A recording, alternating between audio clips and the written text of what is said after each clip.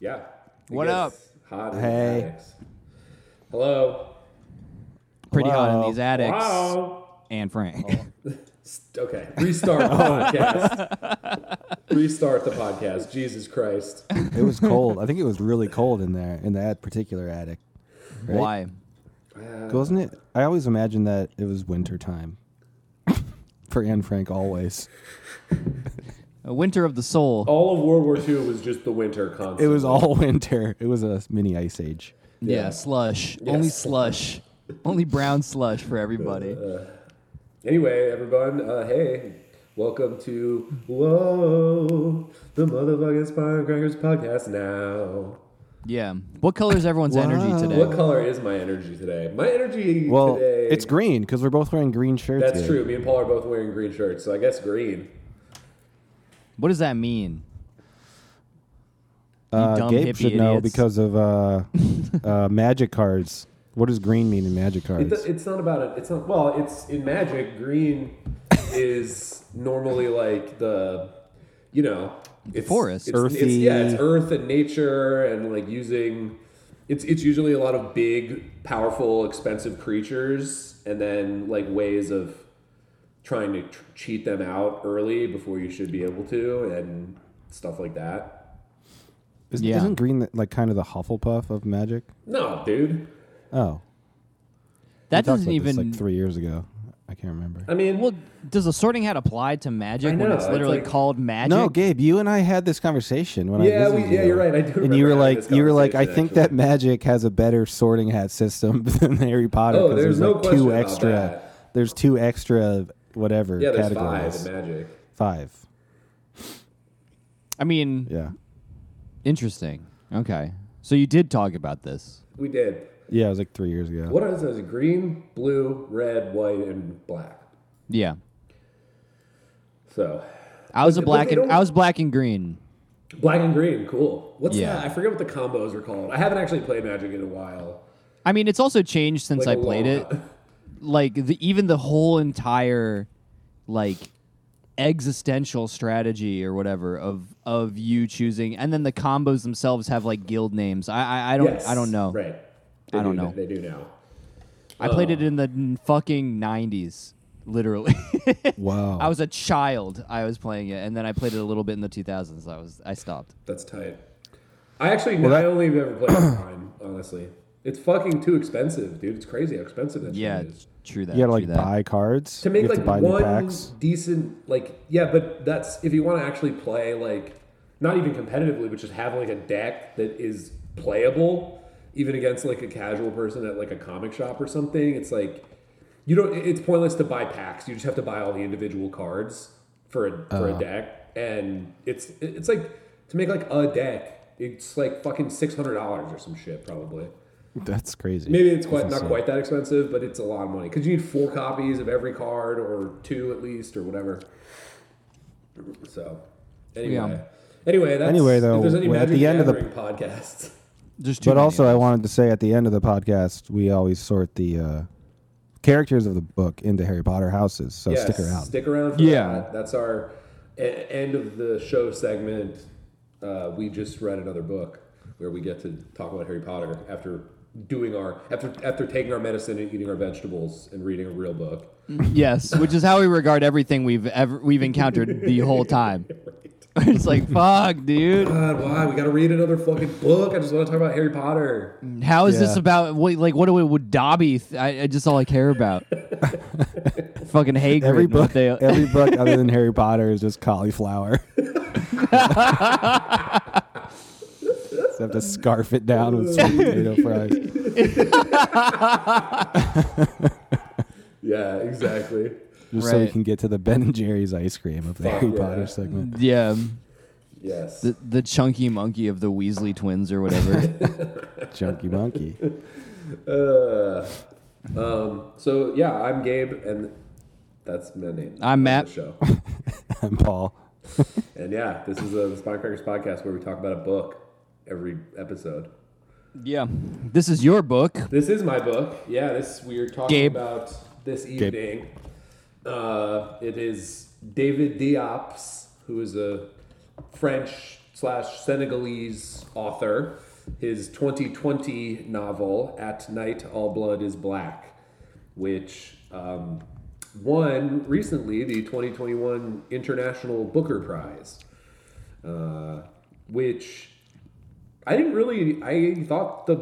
know much about the Booker Prize in general. I knew it was a prestigious literary award, but I kind of thought it was Yeah. always international. I didn't know that there was like two categories like that. To be fair, yeah, it's like that. What other books? The Man Booker Prize. Is that what it's fully called? I think so, yeah. And then Maybe did it win the? they might have dropped that because it's just the Booker Prize. It's the Booker Prizes now. Sure. And then the Prix de Goncourt. I thought that was also won by this book. Is that not true? Did I just make I that don't- up because it's no, French? No, that's right. But I don't know much about that. It's a French. I know it's a French literary award. I know. That's it. Yeah. But yes, so it's a relatively highly decorated novel from 2020, and I picked it to read. Just What made you pure- pick it? Yeah. Well, a couple things. I picked it to read. For this Yeah. podcast we're doing. Motherfuckers. So yeah. Can elaborate. I mean, a couple things. One, probably like the main reason was I checked earlier today. This is only going to be like the fourth book that we've read on the show that was published like after 2000. Basically, we skew pretty heavily towards not like classics or super old shit, but you know The recent past. the recent past, the 1900s. So I was going through. There's really only like a few. It was like What it would be like Luster, Mezzanine. The mezzanine was late 90s, I think. Oh yeah, it was the 80s. It might even Late been 80s. 89. Yeah. Oh yeah, right. So yeah, Luster. I think Killing Commendatore. The band that you both like, that guy. We guy didn't in do band. do the show. We didn't do an episode. Oh, on that. shit. That was Wow. before the show. Yeah, John Darnielle's I'm all book. fucked up. That was before Sorry. we started doing the show. So yeah, and then Hwelbeck? Hwelbeck, yep. I think there was one more, but I forget. It's gonna bug me. The point being, few. Yeah, the point being not a large number. And so I wanted to, try to, get some more recent shit up in here. So I kind of went poking around for something that I thought might work well for the show and we might enjoy or whatever, or that I just wanted to read. And I saw that this one, I think I saw some reviews on YouTube, and it's sort of got like a minor level of hype around it, obviously, like winning these awards and so on and so forth. And I thought, yeah, sure, let's try that one. And it looked interesting, and the title was catchy. I was ear catchy. True. And ear catching, I guess. And so Mine's ear. so that's it. Those are there's no personal deep story or anything, but I wanted to get a new book. This one looked cool and had a good title and a cool cover. You can't see it, but the cover's I like a lot, actually. Oh, that is cool. I kind of wish I bought this one physically. I might Yeah. do that. Anyway, so that's why. It's a very short book. It's 140 pages or something. Yeah, it does fall into, like you were saying, almost, I don't know what a novella is Yeah, officially, yeah, but yeah. it feels like a little more like that. We've talked about this before on the show, where the line is exactly, and I'm sure there is some technical one, but I don't know what it is. but it feels like a short novel to me. Ooh, it feels like a short novel to you, not a novella. Oh. I'm going to look it up right now. It's definitely short, whatever you want to say about it. You know, short, and it flies by. There's a lot of... It's broken up into a bunch of chapters and a lot of... You know, it goes by real fast. How about if a book is French and it's short, it can be novella because of Nutella? Is Nutella even French? I don't think it is. Oh my god! I think I learned about it in French class. Okay, here's the really We're on some helpful. shit, dude. Here's a really helpful definition at the Oh Oxford. my god! It's Italian. Yeah, Nutella's Italian. Fuck. It's Nutalian. yeah. I'm about to tell you something, and it's an Italian. Novella means a short novel or a long story. Thanks a lot. That's the worst definition I've ever heard in my life. So basically, nobody knows. Jesus, that's entirely unhelpful. It's like the definition of porn by that one judge. It's I know it You when know I when see you it. see it, Yeah. I feel like there's a gray zone. There's like obviously anything under like 120 pages, I would say is like a novella, and then anything like for sure that's like a hard cutoff, and then like anything over like 180 or 170 is obviously a novel, and then there's like this, to reference the book, there's like this no man's land in the middle. Where it can kind of go either way. Right. I It's think like from now on, I'm gonna do Mama Bear, Papa Bear, Baby Bear. Yeah. This feels like Teenage Bear. So there's a fourth one in there. Teen so Bear. is that Mama Bear basically in the Goldilocks metric? No, I'm saying there's a new category. It's Baby Bear, Teenage Bear. Actually, Mama Bear Growing doesn't boy make bear? sense. Growing Bear, yeah. Growing boy, yeah, that's it. Mama Bear doesn't make sense? Well, why is the female gender lesser? Well, it's not. Listen, we don't have to get political. This is we're all, It's just Goldilocks, We're dude. I don't know what to tell you. Anyway, yeah, I don't want this podcast to get political at all. So this Yeah. book is about colonized black soldiers in World War I.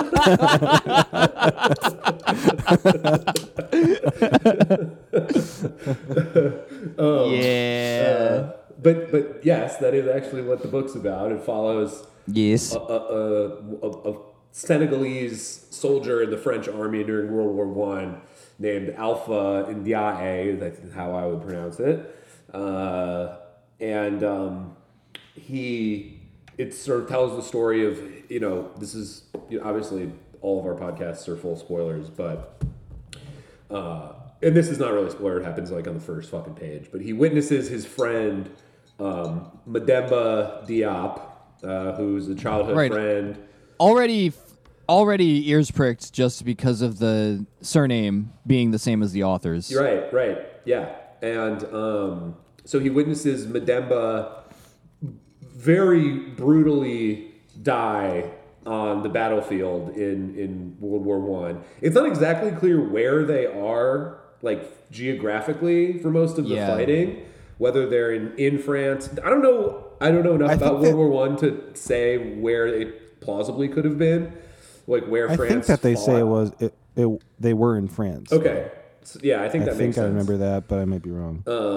So we'll just say they're in France. If you can find that, that'd be great, Paul, because I wasn't sure. So he witnesses Mademba die very brutally on the battlefield, be disemboweled by a bayonet, basically. And it takes him, hours to die, basically. And the whole time he's begging Alpha to just put him out of his misery and kill him. And Alpha cannot bring himself to do it. And then Mademba ultimately dies. And the rest of the novel is sort of about Alpha dealing with that experience and the war in general, and sort of how managing his guilt and trauma from this moment, and he takes it in some weird directions, Yeah. Yeah. Put it that way. Yeah. Yeah, I think they're just at the infamous Western Front Okay, for this, yeah. which is like, a 500-mile span of territory. I don't know exactly where they could be. But yeah, seems to be primarily German aggression. The Maginot Line, is that a thing? That's definitely a thing. Is that and World War One? Yes. I think so, right? Battle of Verdun. These are things that I'm reading. Man, Just I mean, naming American things history though. really did a disservice to us. I don't know fucking anything about World War One, basically. Me either. It was just, yeah. Archduke I- Franz Ferdinand. That's what I know. Yeah, and a bunch know of that people pulling in their like a bunch of like low key ally ships coming into play when it came to like who was against who, Right. and like a bunch of favors being called in a domino kind of effect. Yes. It's And I know that, basically- like, anecdotally, the British and a lot of people that joined the war thought it was going to be like a game of racquetball, basically. Like they had no idea that the horrors they were about to face Right. with gassing Yeah. and trenches. Well, I think it's significant. Yeah, go ahead, man. Oh no, and this novel is like definitely reckoning way more with this just like weird new mode of brutality and violence. Yes. Yes. That seems to be its like primary focus is like there is like I really liked the way this thing just shifted registers like in a sequence that felt really like effectively off-putting and putting you Yes. on your back feet where like yeah, I don't know. So it's like the No Man's Land and this just kind of like the trench warfare shit is the catalyst setting for what I would regard as probably the more important back half. Yeah, yeah. So, the book it's not like formally split in two in any way, like Correction was last week, but there are basically two kind of distinct, arguably three, because there's a long Yeah. section where they talk about the Alpha and Mademba's childhood back in Senegal, a couple long chapters about that. But in the real time of the novel, there's basically two. We're very serious literary analysts. So the horrors of war. Where the first half is about Alpha's experiences on the front and him dealing with what he sees and with Mademba's death. And what he starts doing is sort of either staying on the field of battle after the whistle's been blown, essentially, which I did not know that's how they like did it in World War One. Just like Yeah. hey, Yeah. whistled hour. It's like a fucking gym teacher. Like It's whistle weird and then how- run out and then whistle and come back. It's weird how They wars had have not- evolved like that, though. Because, like, when you think back to the Revolutionary War, it was even more of a gym class thing. It was like, we're going to stand in freaking blocks of humans, and it's our turn to shoot, and then next Right. it'll be your turn to shoot. It's like dodgeball. Well, and I think But like you're part go ahead, part of man, the just like part of the victory was like not doing that on the American side, you know? right. Just saying fuck it. Yeah, just guerrilla style. Fuck it, we're gonna go ham. And I think you're right earlier, Matt, pointing out the sort of like reckoning with the new sort of form of warfare, because of course, like World War One is basically what kicked off modernism as a trend in literature, or as an era. Like Yeah. we talked a little Yeah. bit about in the Virginia Woolf episode, where people are sort of the culture was just sort of trying to reckon with like what the fuck just happened.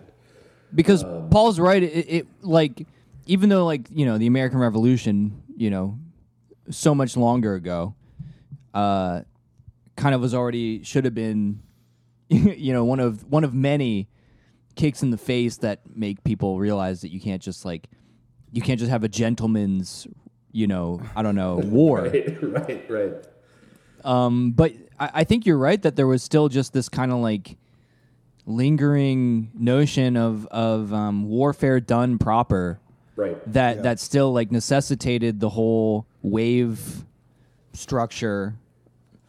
And yeah, the fucking dodgeball gym class, like just like, okay, everyone take your shot, and now we're gonna stand still and wait, and that's the nice thing to do, and just I'm like on the red team and you're on the blue team. yes, red versus blue, Rooster Teeth, and Yes, shout out Rooster Teeth. That is deep, dude. just and that leading to some of the the highest body count until that point ever seen. By basically, a lot, yeah. And I think it's really one of the things that I thought was really interesting about this book is that this book is still sort of illustrating that there are aspects of World War One that we have not yet fully grappled with even today, and specifically in this book, which is, I would say, not like a foregrounded topic, but something that is baked into the story and is unavoidable. The use of colonial soldiers, colonized soldiers by the combatants in World War II. In this case, it's France who had colonized Senegal using Senegalese troops. And that's something that I didn't really know happened. And I think that sort of the way he brings it out is, subtle. Like I said, it's not like this, it's not a big statement per se about that happening, but it's an unavoidable sort of component of the story. And I just thought it was really interesting because I didn't know. And the way he describes kind of the rationale or the motivation for, at least on the battlefield, for them doing that was really dark, which is that, they would give these men from Africa, these soldiers from Africa, like machetes along with their guns and tell them to yell and scream to play up the savage, scary, cannibal heart of Africa, cannibals. Africa, To try to, intimidate or scare the other side. And apparently it was pretty effective, actually. In terms of scaring the Germans in this context. yeah, they were. That was their specific strategic role.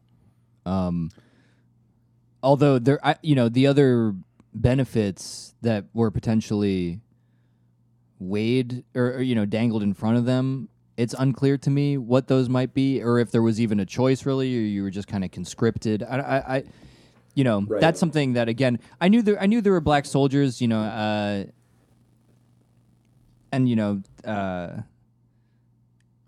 they get brought up a lot of the time in just sort of like references to the hypocrisy and the fact of the continuing inequality. Right. Just sort of lingering in spite of kind of one of supposedly the greatest and most fundamental acts of patriotism being rendered, and still nothing, still nothing. Yes.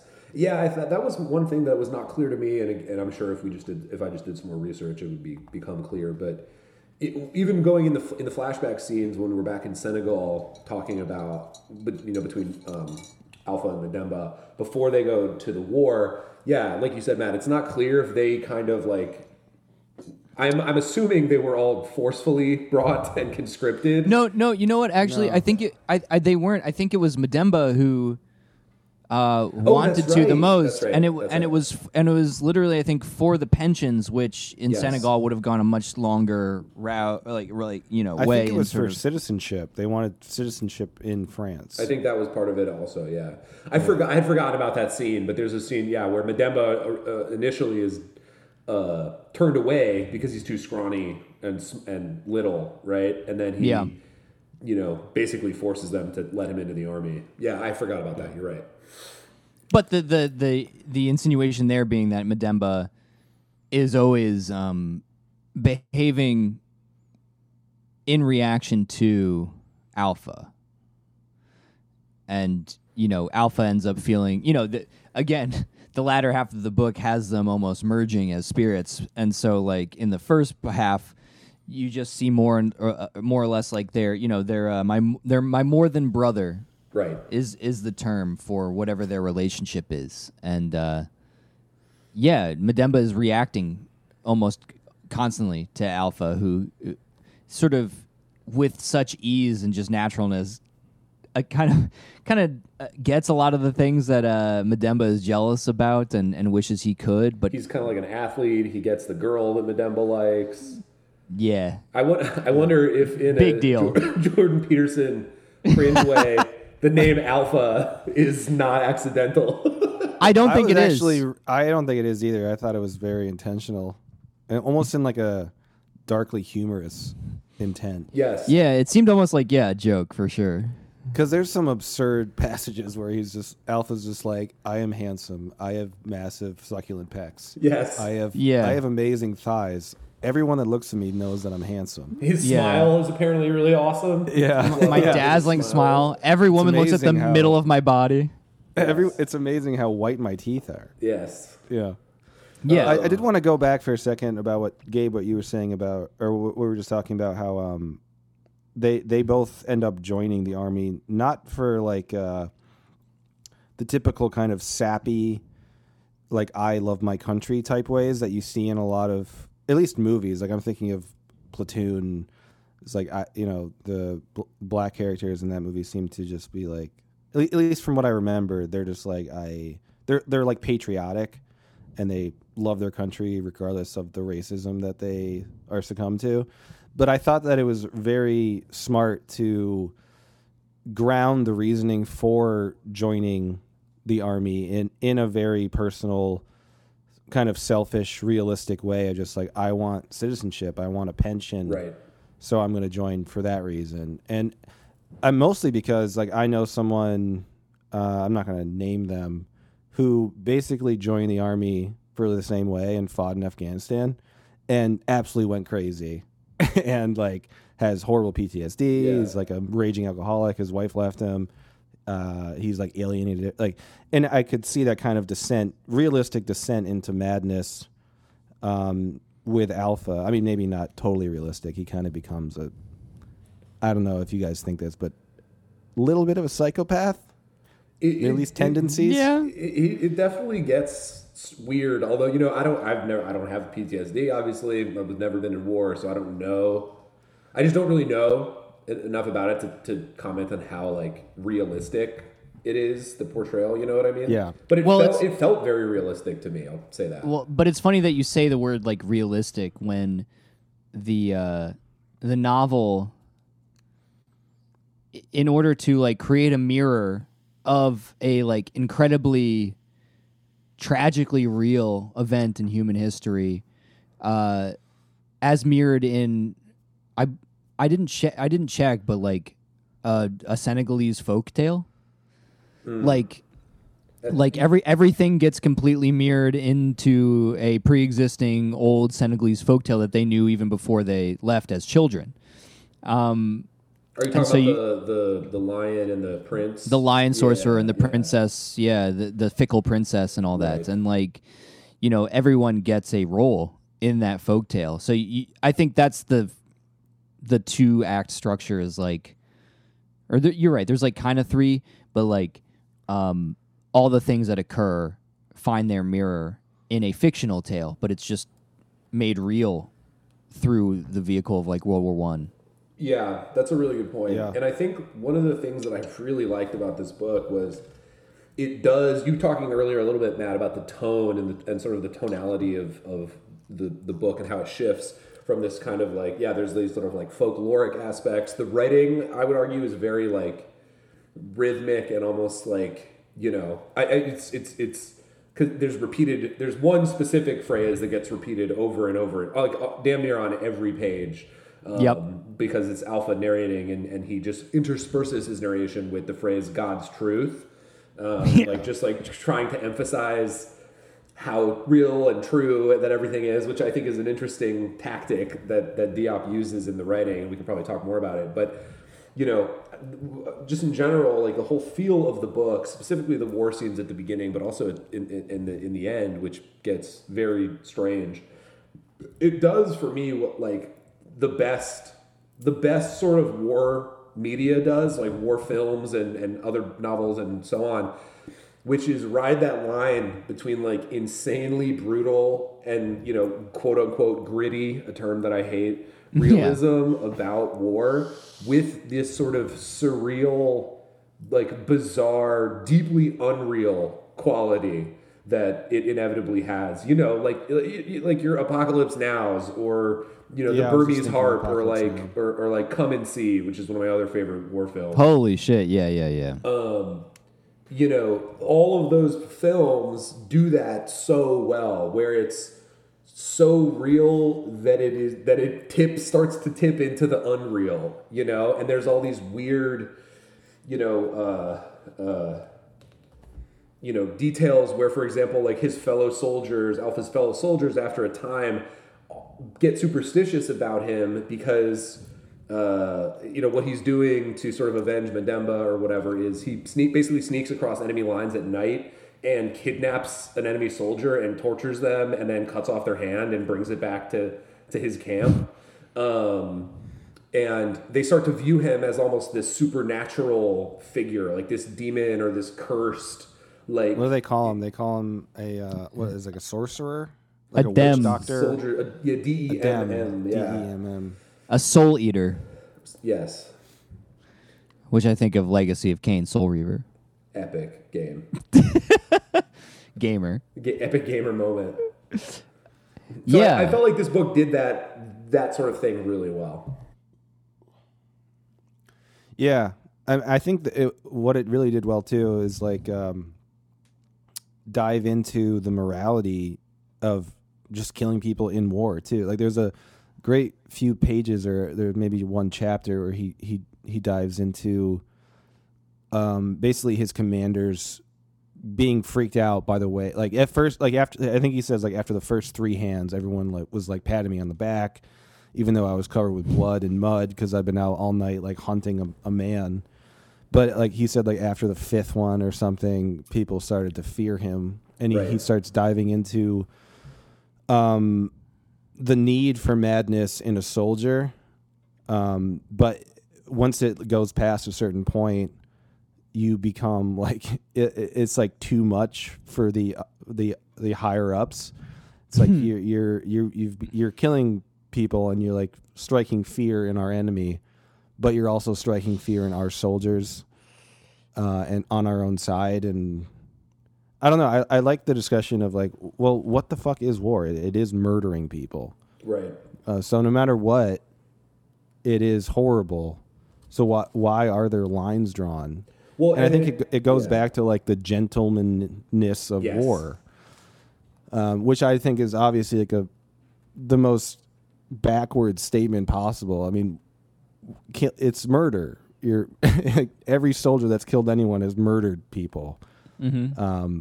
And I think it's always been interesting to me to think about how like the human race as a whole has always looked past that, or like the majority of humans have looked past that and been like, well, it's just war. So we're going to look past the morality of it. You're exactly right about the like gentleman's war thing here too, because his commanding officer, Captain Armand, I think. Yeah. Captain Armand, you know, that's basically what he says to him when he's ultimately sent to the back, where he's supposed to get, you know, ostensibly some sort of mental health care or whatever, because he's cutting off these hands. And Armand says at one point, you're like, this is just not how it's done. Like, this is just not what we do.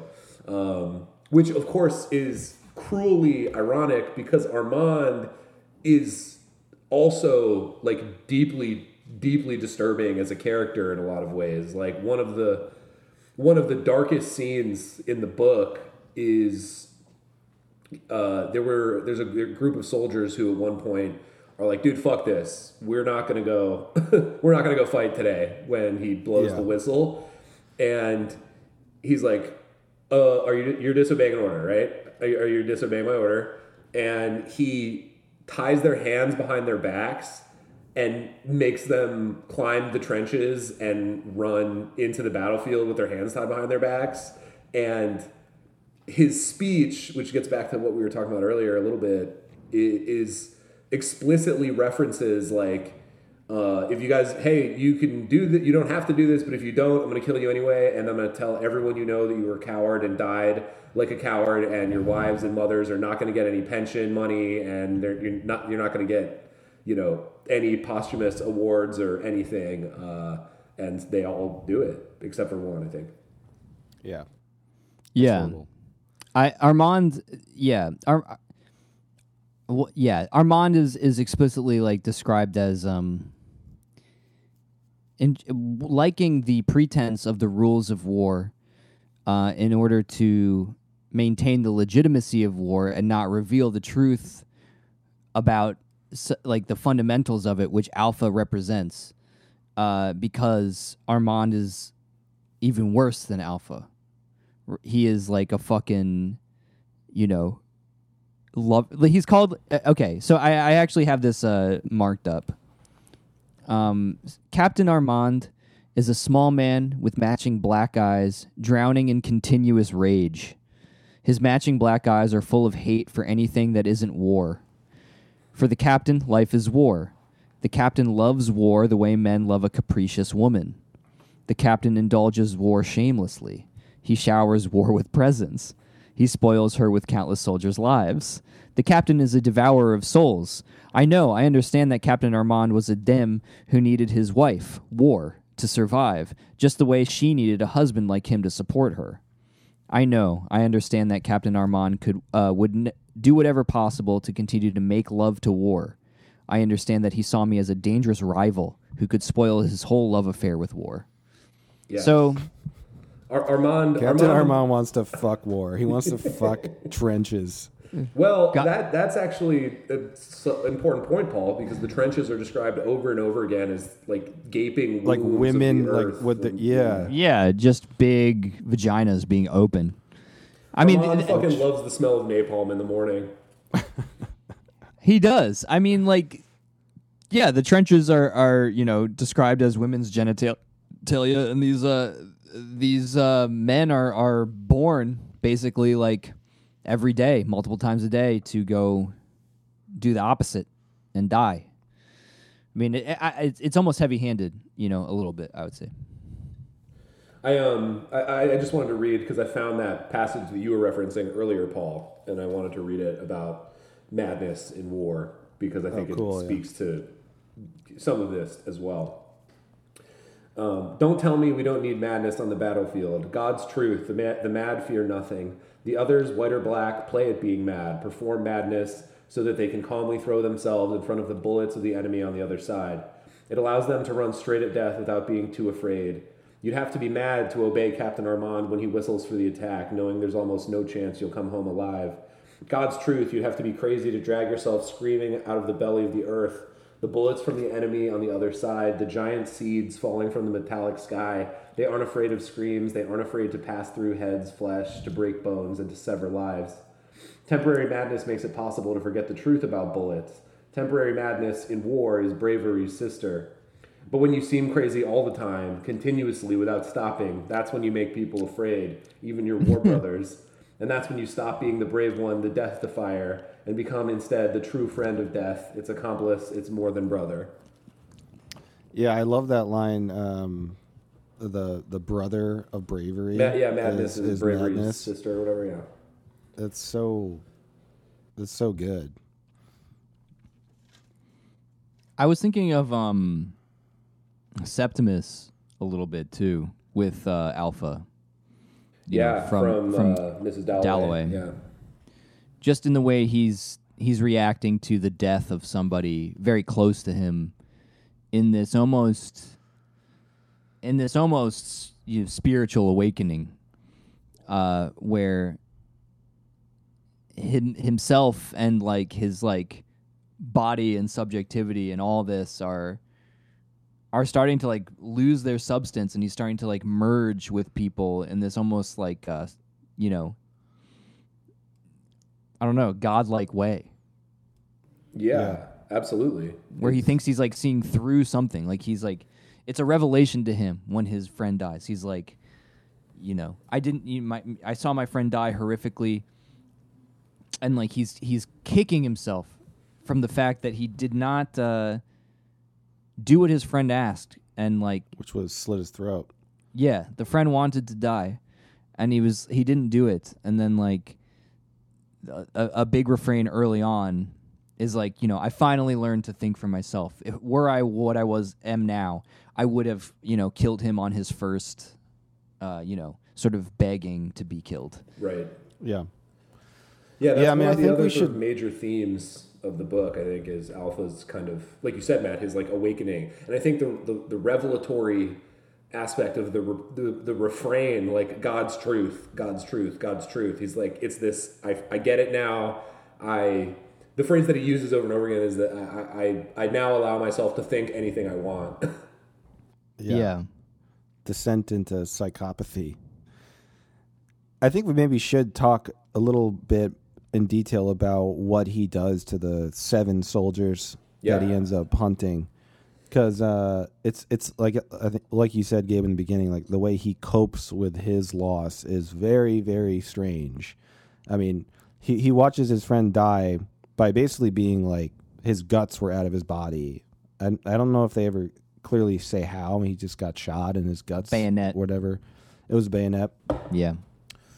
So what he does to the 7 soldiers he ends up killing and taking the hands of is he hunts them. He slashes their behind their knees to make them like incapacitated, binds them. And it, like the chapter where he's describing the process of his murderings is like serial killer level, Yeah. Mindhunter, I Saw the Devil type Definitely. brutality. It's- Yeah. like I just watched I Saw the Devil again because I'm in Halloween mode, and I was thinking about that a lot. It has a lot of parallels actually, but I mean, he ends up like exposing their white bellies, and he talks about like staring into their blue eyes, and he disembowels describes, them like Armand or Madembe. Yeah, but it's just like that whole chapter where he's describing like the looks on their faces and their eyes like fading when they know they're gonna die is just like absolutely insane. But he ends up disemboweling them, laying next to them sometimes as they're dying, Yeah. and then slitting their throat, which is what he didn't do to his friend. I can't think of his name. Mademba. Yeah. Yeah, and he talks about like how he actually is bringing out his own humanity by slitting their throats. So like, Because it's just in his so mind- twisted. Because in his mind, his sort of traditional beliefs about morality in the moment of Mademba's death and his failure to kill him prevented him from being fully human in that moment, right? And so it's this sort of thing about, you know, traditional morality kind of clouding his human kind of intuition, which is like put this guy out of his misery. And I think that like you said, Paul, it gets twisted into this really dark logic about where humanness comes from and like what the nature of humanity is and morality. which I think is one of the biggest themes about the book for me, is that like war ends up twisting morality, right? It's like it's inevitable, and it gives birth to unique ideas of individuals' morality, and it turns into absolute madness. But war ends up weirdly giving birth to new ideas and new thoughts about morality. Yes. Shout out to Fallout. War is hell. Right. Or war never changes. Whatever. Yeah. I have that passage. Or go ahead, Matt. No, I was just thinking, you know, because like you were saying, war leads to new ideas. You know, you said about morality, but just earlier we said, you know, that this first big global conflagration like led to modernism, and these like new approaches to all different artistic mediums in general. And I think that's part of the same idea, right? Like, you see this rupture, and presuppositions, stability, morality included in that are gone, and a bunch of people are left to kind of just reckon with what just happened and what it means. And part of modernism that I think is interesting is like, I feel like it was still people kind of looking to see whether or not things from the past and an existing culture could lend a hand and like be helpful in their coping with like the trauma, which is why I think in this book you see the shift to a like old folktale, an old Senegalese folktale. Yeah, and we saw that in Wolf too, like the sort of thinking back to old resources to help make sense of current traumas and struggles, but also trying to reappropriate or use them in a different way potentially. And I think one of the reviews that I saw on YouTube by a guy, I don't know his name, but the channel is KD Books. Shout outs to KD Books. You should come on the show. He sort of argued that this book is actually a modernist novel, and for him that was kind of a negative because he thought it wasn't, whatever. But would you guys say this is a modernist novel in that sense? In some ways, yeah. Maybe that's why I liked it, though. Maybe that's why it's one of the post-2000 books that I ended up liking. But yeah, I feel like it has a lot of modernist ideal. I feel like this book could have been written post-World War I, like directly post. It felt like of that time, actually. It didn't feel like a recent book to me.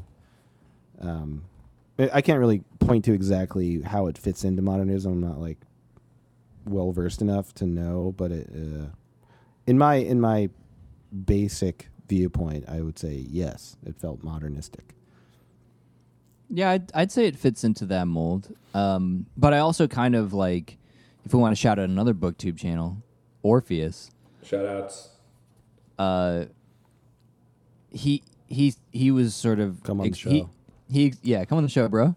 He was expressing the doubts about whether or not modernism has actually like, whether or not modernism has not just sort of been kind of what's been going on still, even with the like notional like postmodern turn. Yeah. Has modernism even been fully exhausted? Right. And I'm kind of sympathetic to that interpretation of things. Yeah.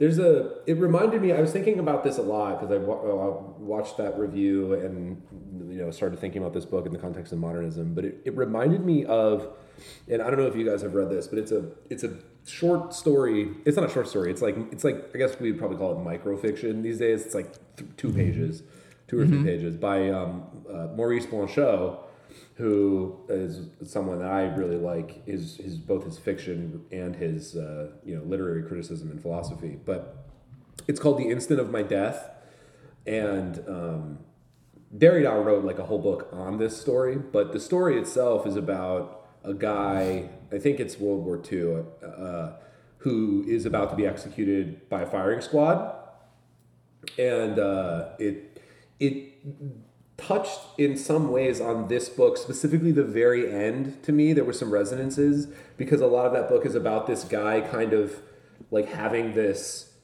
again, like this borderline religious, like out of body, like I'm no longer self-identified with myself sort of experience. And Blanchot, the reason I bring it up is because Blanchot is often sort of lumped in or considered to be more of a postmodern thinker. Right.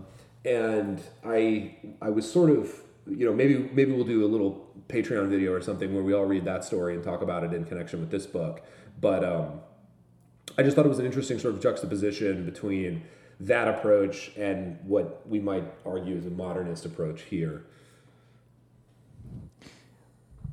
But what would you say is like, I don't know, this hyper simplified thrust of the Blanchot story? I mean, have you not read it? Yeah, it's sort of, it's very like, it's experiential, right? It's about like this moment of death. And then I think ultimately the soldier is actually saved in the story. But it becomes this, and then he goes on to sort of live his life, and there's some brief like discussion about it. But he always carries this moment of dying with him, and sort of believes himself in the rest of his life to be dead. And the last line of the story is I am alive. No, you are dead. And it's sort of this like talking to himself with these like dual identities, one alive, one dead, which is basically what happens at the end of this book, except it's it's not one person, it's two people. It's Medemba and Alpha, and Medemba sort of comes to be in Alpha. We don't really know exactly what happens. But it's this dead and alive identities sort of conversing with one another and trying to kind of make sense of their experiences in war. Yeah, that's like it's interesting to me because like in some ways modernism is kind of like an epilogue for the prior history for humanity, right? It's just like we're like almost we reached a point where everything became so fucking terrible that it's almost like a lot of what we were as humans may have been like killed off. So we are kind of like living with the dead, even like since World War One. It's like we're living with this dead idea of how things used to be, and we all kind of feel this deadness. And I think it's kind of there's proof by this book, still considered to be a modernist book, potentially, that idea is still resonating with a lot of people. And even though obviously we're so young, we didn't live through the initial startings of this kind of feeling in our society, but it's like it's within us. Maybe. Go ahead, Matt. Oh, and just like I think as far as Diop goes, the writer, who again, the implications of one of the characters who. I don't know if there's a way to confirm whether or not Diop is actually writing about Medemba being a literal ancestor, potentially, of the writer. I don't know about that. It's possible. But Diop is an 18th century literature PhD or something? Yeah, he's a professor of I think that's right, Matt. 18th century literature or something like that. Did he have succulent pecs and a handsome smile? He's a good looking guy. I saw a photo. He's a good looking guy. He's handsome. I don't know if he has like a six pack. I don't know about his stuff. pecs, but yeah, he looks pretty average on that department, but he's like a scholarly in a handsome way. Yes, that's right. Hot professor. Yeah. Hot for teacher. Dave. Yeah. What's up, Dave? Yeah. Yeah. So that you're exactly right, Matt. 18th century French literature is kind of his academic specialty. So, again, not my specialty. So, not sure what in that can be picked up in this. But do we have specialties? No. No. It's kind of the point. Over time, we probably will. We'll all be specialists on the show. We're all special. We're definitely all special. That's true. Thank you. Yeah. Yes. Shout out to Steve from Blue's Clues for reminding me of that this week. Yeah, thank you, man. Yeah, that was epic. I also loved your album with the Flaming Lips. Steve is an absolute Giga Chad. That shit was actually not bad. I just wanted to go back a little bit and read this passage that Paul referenced about him killing what I think is his final kill. This young, kind of innocent, scrawny soldier from the other side that he scoops up because he sees the smoke rising from his cigarette out of the trench at night with a guy standing guard. And this touches on a lot of the themes I think that we've already mentioned. So it's a little bit long, but whatever. Deal with it. Deal with it. God's truth. The enemies on the other side were very tired. That night they lowered their guard after singing. I don't know why the little enemy soldier wasn't tired that night. Why he went to smoke his tobacco after his trenchmates had gone to sleep. God's truth. It was fate that made me capture him and not someone else. It was written on high that it would be him I would find in the middle of the night in the hot pit of the enemy trench. Now I know, I understand that nothing is simple about what's written on high. I know, I understand, but I don't tell anyone because now I think what I want for no one but myself ever since Medemba Diop died. I believe I understand that what's written on high is only a copy of what man writes here below. God's truth, I believe that God always lags behind us. It's all he can do to assess the damage. He couldn't have wanted me to catch the little blue-eyed soldier in the hot pit of the enemy trench. I don't believe the proprietor of the fourth hand in my collection had done anything wrong. Okay, so I guess this is only the fourth kill. I could read it in his blue eyes when I gutted him in La Terre à Personne, no man's land, as the captain said. I could see in his eyes that he was a good boy, a good son, still too young to have known a woman, but a good future husband, certainly. And here I had to fall on him, like death and destruction on innocence. That's war. It's when God lags behind the music of men, when he can't untangle the threads of so many fates at the same time. God's truth, you can't blame God. Who's to say, I love that line, at least so good. Who's to say he didn't want to punish the parents of the little enemy soldier by making him die at war by my black hand? Who's to say he didn't want to punish the little enemy soldier's grandparents because he'd run out of time to redress the suffering they'd caused their own children? Who's to say? God's truth, God may have lagged behind in his punishment of the little enemy soldier's family. I am well positioned to know that he did punish them, gravely, by punishing their son or grandson. Because the enemy soldier suffered, as did the others, when I extracted the insides of his body to expose them to the air outside in a little pile next to his still living body. But I really did come to pity him very, very quickly. I minimized the punishment through him of his grandparents or parents. I let him beg me only once, tears in his eyes, before I finished him off. He could not have been the one who disemboweled my more than brother Mademba Diop. He also could not have been the one who pulverized with a single shell the head of my friend Jean-Baptiste, the Joker driven to despair by a perfumed letter. Joker. I know. That's part of why I wanted to read it, I'm not going to lie. The Joker. That guy was the Joker. Jean-Baptiste was the Joker. Jean-Baptiste was definitely the Joker. No World joke War I intended. Joker. Yeah. So he... Truly. Just to explain it. Well, someone explain who Jean-Baptiste was. He was just like another soldier who, he's described as like having too much fun because he ends up taking like one of the hands that Alpha cuts off and like straps it to his helmet and starts like taunting the German soldiers, and it gets to the point where like they know that the German soldiers they're like out to get him. Because like he's got a fucking he's got a hand strapped to his helmet, and I think he goes out of his way to prop up the middle finger on the hand, and then that was my favorite. Wraps it around his helmet.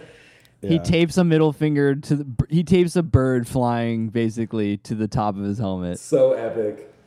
But it's basically revealed that he has like a death wish, really, and he wants to die. He's and sort of like enough, the only like white French soldier who kind of gets what Alpha's doing, or from Alpha's perspective anyway, who sort of is kind of like on the level, and he's completely Joker-fied. Like for he gets he's in a Joker-fied. Suicide Squad. Yeah, 100%. He gets Joker-fied though, and again, you were describing like Alpha kills this soldier in retaliation, and the description of him as having never known a woman. I think sex is just a huge fucking through line. Like huge, fucking absolute. Like women and their role. I mean, it's like it could be regarded as I don't know, somewhat distasteful or problematic in some way. I could definitely see people feeling that way reading this book. Yeah. No one wants to think of the trench as some whore's vagina being, spread open to discharge, screaming soldiers. Screaming soldiers. But even Jean-Baptiste, he's Joker-fied because he's being held together by the thought of a lovely young woman who will, maybe be his wife or something back home. And the whole thing is like he was undone by what he calls a perfumed letter. Which we assume is I'm bringing the like, I can't wait for you to get back. Like I actually met someone else kind of message. And then he's Joker-fied immediately. Instantly Joker-fied. Instantly like, you know what? Gamer moment. Yeah, epic. How about I'm an epic gamer and I strap cadaver parts to my body and in an attempt to commit suicide by soldier. Yeah. Yeah, it's definitely very epic. Yeah. But Tomato Town style. yes. Yeah.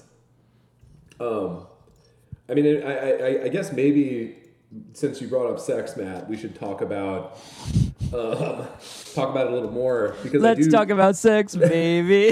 Let's talk about you and me. Let's talk about all the. I don't know.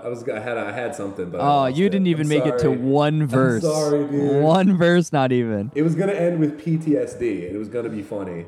Oh. Anyway, Okay, well. so but I was gonna say, you think you're dead on that sex and women and sort of the female is a huge through line. Through You know what I was the book. thinking of, Gabe? Do I want you to say it? It's just, sex and death. Yeah, The only two things worth writing about. That's right. Yeah, get that fucking coffee, people, because your boy would love this book. It is about exactly sex and death. Yes. Although he wouldn't love it because it's about race. Yeah. Also, He'd miss a valence. yeah. He'd somehow find a way to not talk about that aspect of the book at all. In It's the played review. out. It's played out, dude. Yeah, and Bloodless and played out. And sex and death are not at all. Yeah. Yeah. But it is about that. But it is about that for sure. Yes, there are so many like borderline offensive, like graphic descriptions of female genitalia and analogies made to female genitalia that I think, I could see that hitting people the wrong way for sure. And I think, the end of the book, which we'll probably talk about a lot more, because it's cryptic as fuck, does involve a rape. And it is not clear sort of how exactly it happens or what exactly happens because, okay, so the last couple chapters, I'll try to explain it briefly. The last couple chapters take on what seemed to me to be the voice of like Mademba's reincarnated soul, sort of talking about like, it's a lot of stuff like, how did I get here? What body am I in? Like, what's happening? Where I was before, nobody had names, nobody had bodies, like, and then there's this moment where he just kind of finds himself, presumably in Alpha's body, I guess. Yeah. Essentially on top of the doctor at the hospital that he's at's daughter, who's also his assistant. It's his daughter, right? Or is it his wife? It's his daughter. Yeah. And, raping her, but always in his head being like, this is exactly correct. And like, she wanted this. And there's a reference to like her looking, but it's weird because Alpha mentions that she was looking at the middle of my body earlier. Well, But then it's Mademba's mind that's doing the raping. It's very complicated. And well, this is the thing. It's like, Alpha back in what's the name of the town that they're from? I don't remember. Gambiel? Gambiel, I think. Yeah, Gambiel. Yeah. Gandiel. Gandiel. Yeah. My bad. You Right. Again, this is why the whole thing about like losing your virginity, not in the like fucking cringe way that a lot of people talk about that issue now, but as a kind of like christening and I don't know, it's very entering adulthood and so on. Very very symbolically charged moment. Right, like Alpha. He has sex with a right before leaving for war with a woman named Fairy Thiam, something like that. And even that moment is kind of adorably led up to and touching in a way. It's not violent in any sense, but They're like Medem- holding hands and stuff. Like, don't they like hold Yeah, hands for 4 they're all years? hanging out with their friends, and then once exactly right. They were sort of dating for not date, whatever. I don't know if dating is the right term, but had feelings for years, and she's like, no, we can't do it, and then right. Well, before he socially goes they off weren't to allowed war- to. Right. That's So right. yeah. So it's kind of against social norms and customs. But she has sex with Alpha. But it was kind of known that Mademba was like crushing on her as well, and that he knew he didn't have a chance, and the inevitable happens, and Alpha, the fucking hot supermodel one, gets to go The lacrosse player. have of sex. The town, The Chad. captain of the lacrosse team. But then because they're these like bounded souls, and Alpha feels responsible for the death of Mademba because like for a bunch of reasons we can talk about further, I think the ending is in part like a possession where Alpha lends his body to Mademba in order to allow him to achieve this final thing that he believes is like important to complete his like progression as like a full human being, an adult, by being like, I know that this nurse wants me, but the reason it's a rape, I think, is because this nurse registers that it's not Alpha anymore, and that she's having sex with someone else, basically, and it's scary and weird and supernatural and like. But this is Alpha's gift to Mademba. Right. And Alpha earlier in the book talks about that specifically, about how it's fucked up and bad that Mademba died without ever having sex. Yeah. And that's like a huge issue, and that's something that Alpha like thinks about like a lot. Yeah. Yeah, I guess you could say that it's possibly like a juvenile type viewpoint, but we're also talking about people that are like 20 years old. Yeah, right? exactly. Which made me almost think of this book as kind of like a coming of age. It fits into like the coming of age type stories, I would say.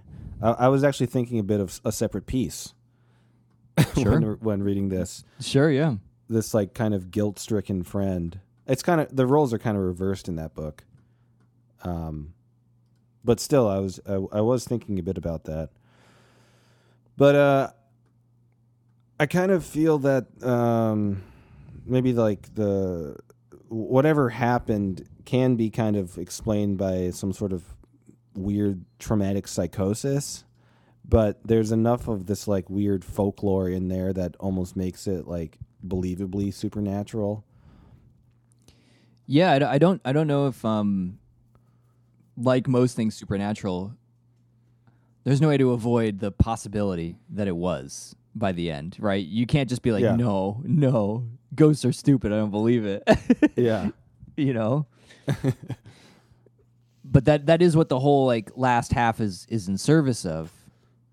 I mean, because like I don't know, it's strange. It's like and probably if we knew more about like Senegalese culture and its colonial past and its folklore, maybe. But just within the text, what we're working with is like we get the recounting of an old folktale, right, about the lion sorcerer and the fickle princess. Yeah. And I don't know. I don't know what to make of it. Well, I mean, I'm glad you brought that up though, because before you got on, Gabe and I were just kind of talking briefly about it, and I was like, this book got so weird towards the end. I had to read the second half, like the folklore part in particular. I had to read it twice, and I still was just like, what the hell is that? So I'm glad that you brought up the point that like the whole story as a whole it fits into the folklore story, and that like kind of blew my mind, like a Tim and Eric type. Well, because for me, like it's like some like Alpha is so physical, and like you said, I think Alpha is a very intentional first name. Like, yes, I think it's meant to be that, and like I think Mademba is because he's so like thin and scrawny and whatever. Like I think He's you're like Steve Rogers before he's Captain America. yeah.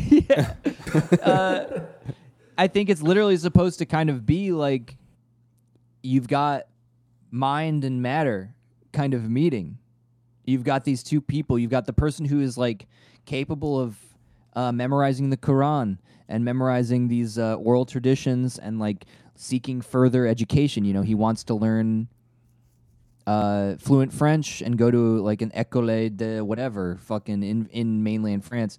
École de baguette. Yeah, or fucking Moustache. chocolat, chaud. That doesn't work with what we're talking about. They're literally called chocolat. The chocolate soldiers. Yeah. Yeah. Nutella. Was that on? Did we talk about that before or after we started recording? After. I hope after. Okay. Yeah, no, we got his idiocy on audio. You got yours.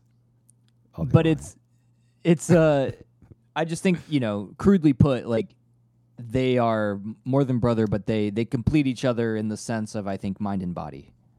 Well, they also talk about like pretty clear, like blatantly that they love each other, almost like in a way like they're in love. I don't know what you guys felt about that, but like I didn't get any what?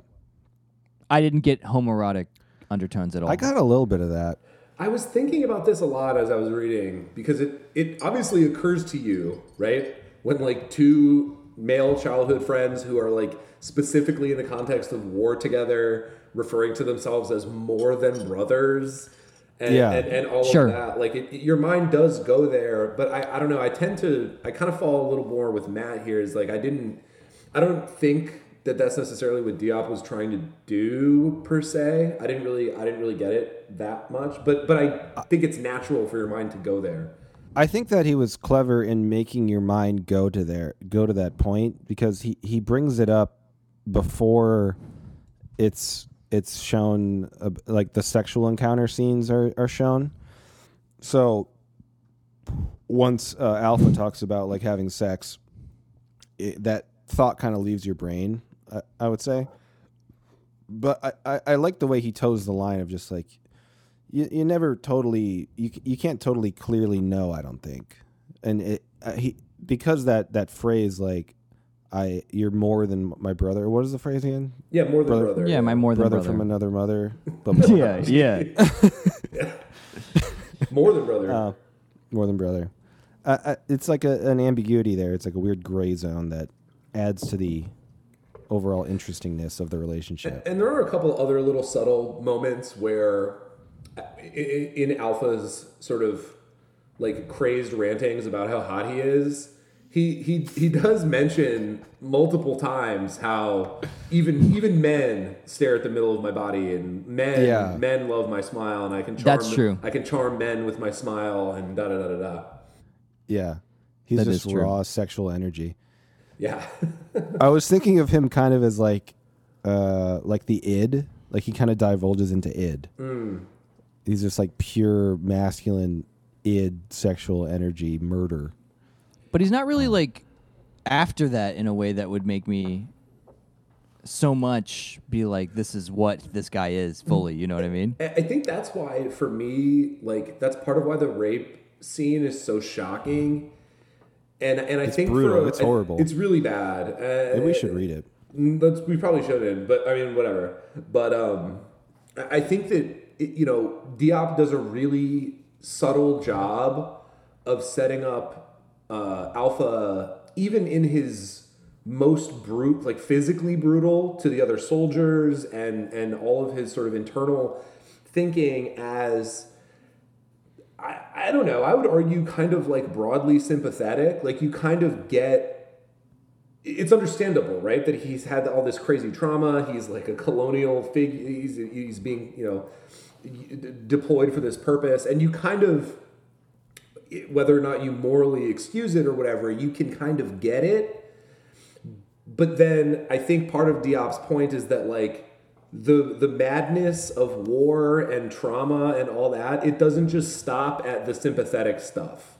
You know what I mean? It goes further. It goes into the truly deplorable and awful and hideous.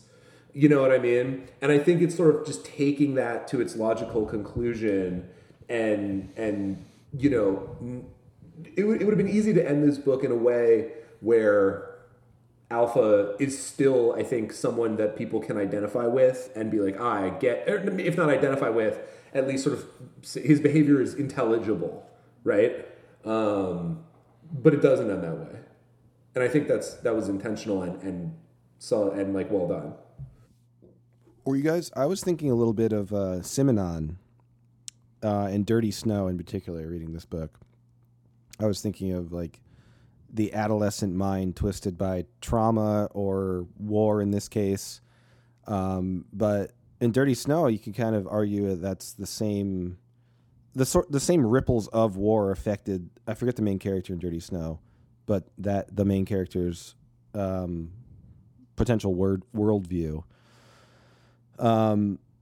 But yeah, I think you're right, Gabe. I think that like it becomes something more. Let's lead up to World War II, right? I mean, that's World War II. During World War II, or at the beginning. It's during. Yeah. It's it's of a piece, and it's still like wartime morality, which we were discussing earlier. Where it's the sequel, so it's pretty. Yeah, it is the sequel. Everything's the sequel. It's the same but more. Yeah, exactly right. Right. There's a disruption. There's a reassessment of what it means to be human, and the context is not something that exists normally. Yep. In particular, to be human, but also to be like a young adolescent alpha type person, and how that can potentially affect your psyche, which I just find like fascinating. I don't know. It comes up. It brings up the question of like, you know, what would he have been like? What would Alpha have been like without these experiences? I mean, it does, and maybe this is going in a totally weird direction with it, but like, it does read again, like specifically sort of the rape scene and Alpha kind of talking about himself a little bit. And again, I cannot ignore that his name is just Alpha, and what that means in America at this moment in this context. But it does sort of read as this like inner monologue of, obviously it works as the inner monologue of this character, but also of like your average like lacrosse frat boy rapist. Yeah. Where they're like, I'm fucking hot. She looked at my dick earlier. Like this, she just loves it. You know what I mean? Like, yeah. I don't know. Maybe that's like too out there, but I think there's some I don't think so. Connection, like some resonances. That's why I think, like, I really think that every 16-year-old in high school, particularly a boy that wants to join the army, maybe just a boy, should read this book. I think there's a lot of just weird, sexually Freudian moments that reading this at a young age might be a little bit eye-opening for a lot of younger people. I don't know. I do not know if I would advise young people to read this book. Yeah. But I get what you're saying. Read it to your 6-year-old tonight, audience. They will learn a lot about the human condition. The best bedtime story. Yeah, reenact some of the scenes in the best ways you can to make it vivid. And have Schindler's List on in the background. Just get their teddy bear, and when he disembowels people, just rip the foam out from inside the teddy bear. Lay next to it. And just be like, it's like this. Yeah. You love this bear, right? Yeah. Reenact this whole book to your 6-year-old daughter. Yeah. Well, it's like I think the one of the key differences though is I think you're right. Like I think Alpha in some ways was by his own description kind of a hot guy, came easy to him, you know, appealing to people. Hot boy summer. Empty-headed, physically capable, and that was about it. And he was like, the war is what got me to think beyond that. where and then as we were mentioning specifically, not Mercy killing his friend, where he goes, okay, why did I not kill my friend? I didn't kill my friend because, and this is where I think it gets interesting internally for Alpha, is like, he's like, me and my friend were in a kind of insult-oriented relationship with each other, Yes. where we would egg each other on and make fun of each other's weaknesses. And dude, kind of, just dudes rock. You're a fucking pussy, dude. Your sigil animal or your totem animal is fucking lame. Crane. And It's like what is it? Some kind of crane or the crowned crane for Yeah, Madembe. yeah. He's like, yeah, you're scrawny. You're a stupid scrawny bird that eats fish, and I'm a lion. You're ugly and handsome. I got big pectoral muscles and Yeah. twins, and you got nothing. Yeah, and he's like, you're a coward, and that's what he thinks. He's basically like.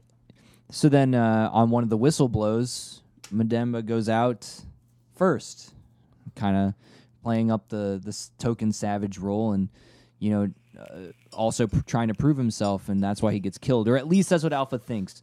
So like, Right. Alpha's like, yo, I actually precipitated this. I'm to blame,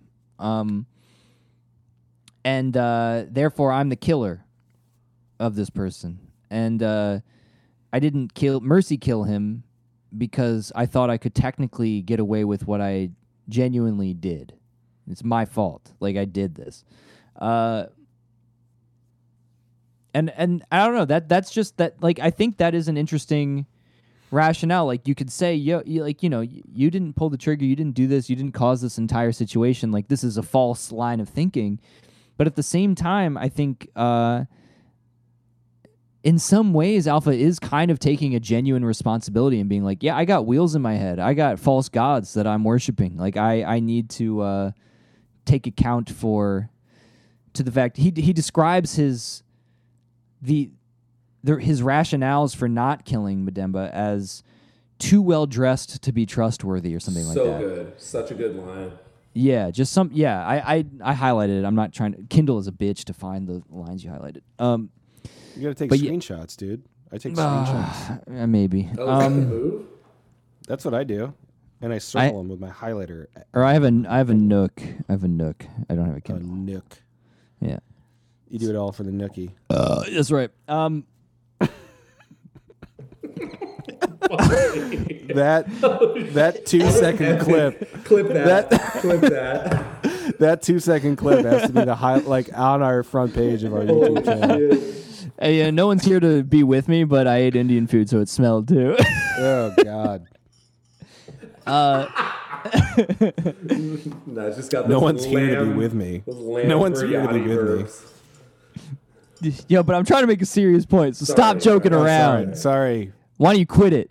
All He's right? joking, like Mademba and Alpha. No, you guys are joking like John Baptiste.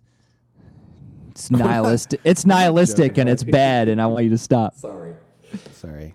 But my point being just like, even in his faulty thinking, Alpha identifies something that I think is correct profoundly, right? Which is like, my preconceptions are so well formed prior to me even having like questioned them that they're weird. It's weird to me that they're like this, and I've only seen that they're weird now. What do you in mean this by horrific his thing. preconceptions? Because of the folklore tale? Is that what you No, mean? his like the moral presuppositions that inform his decision not to Mercy kill Mademba. Like traditional morality, right? Where Oh, Yeah. Yeah. Right? And it's like, even if he blames himself, which everyone would be like, no, it's not you, whatever, in a normal scenario, like his insight about that still kind of, I think, is correct, right? And that's what's tricky about the whole situation. Totally. I think that's a really important point, Matt. Like, he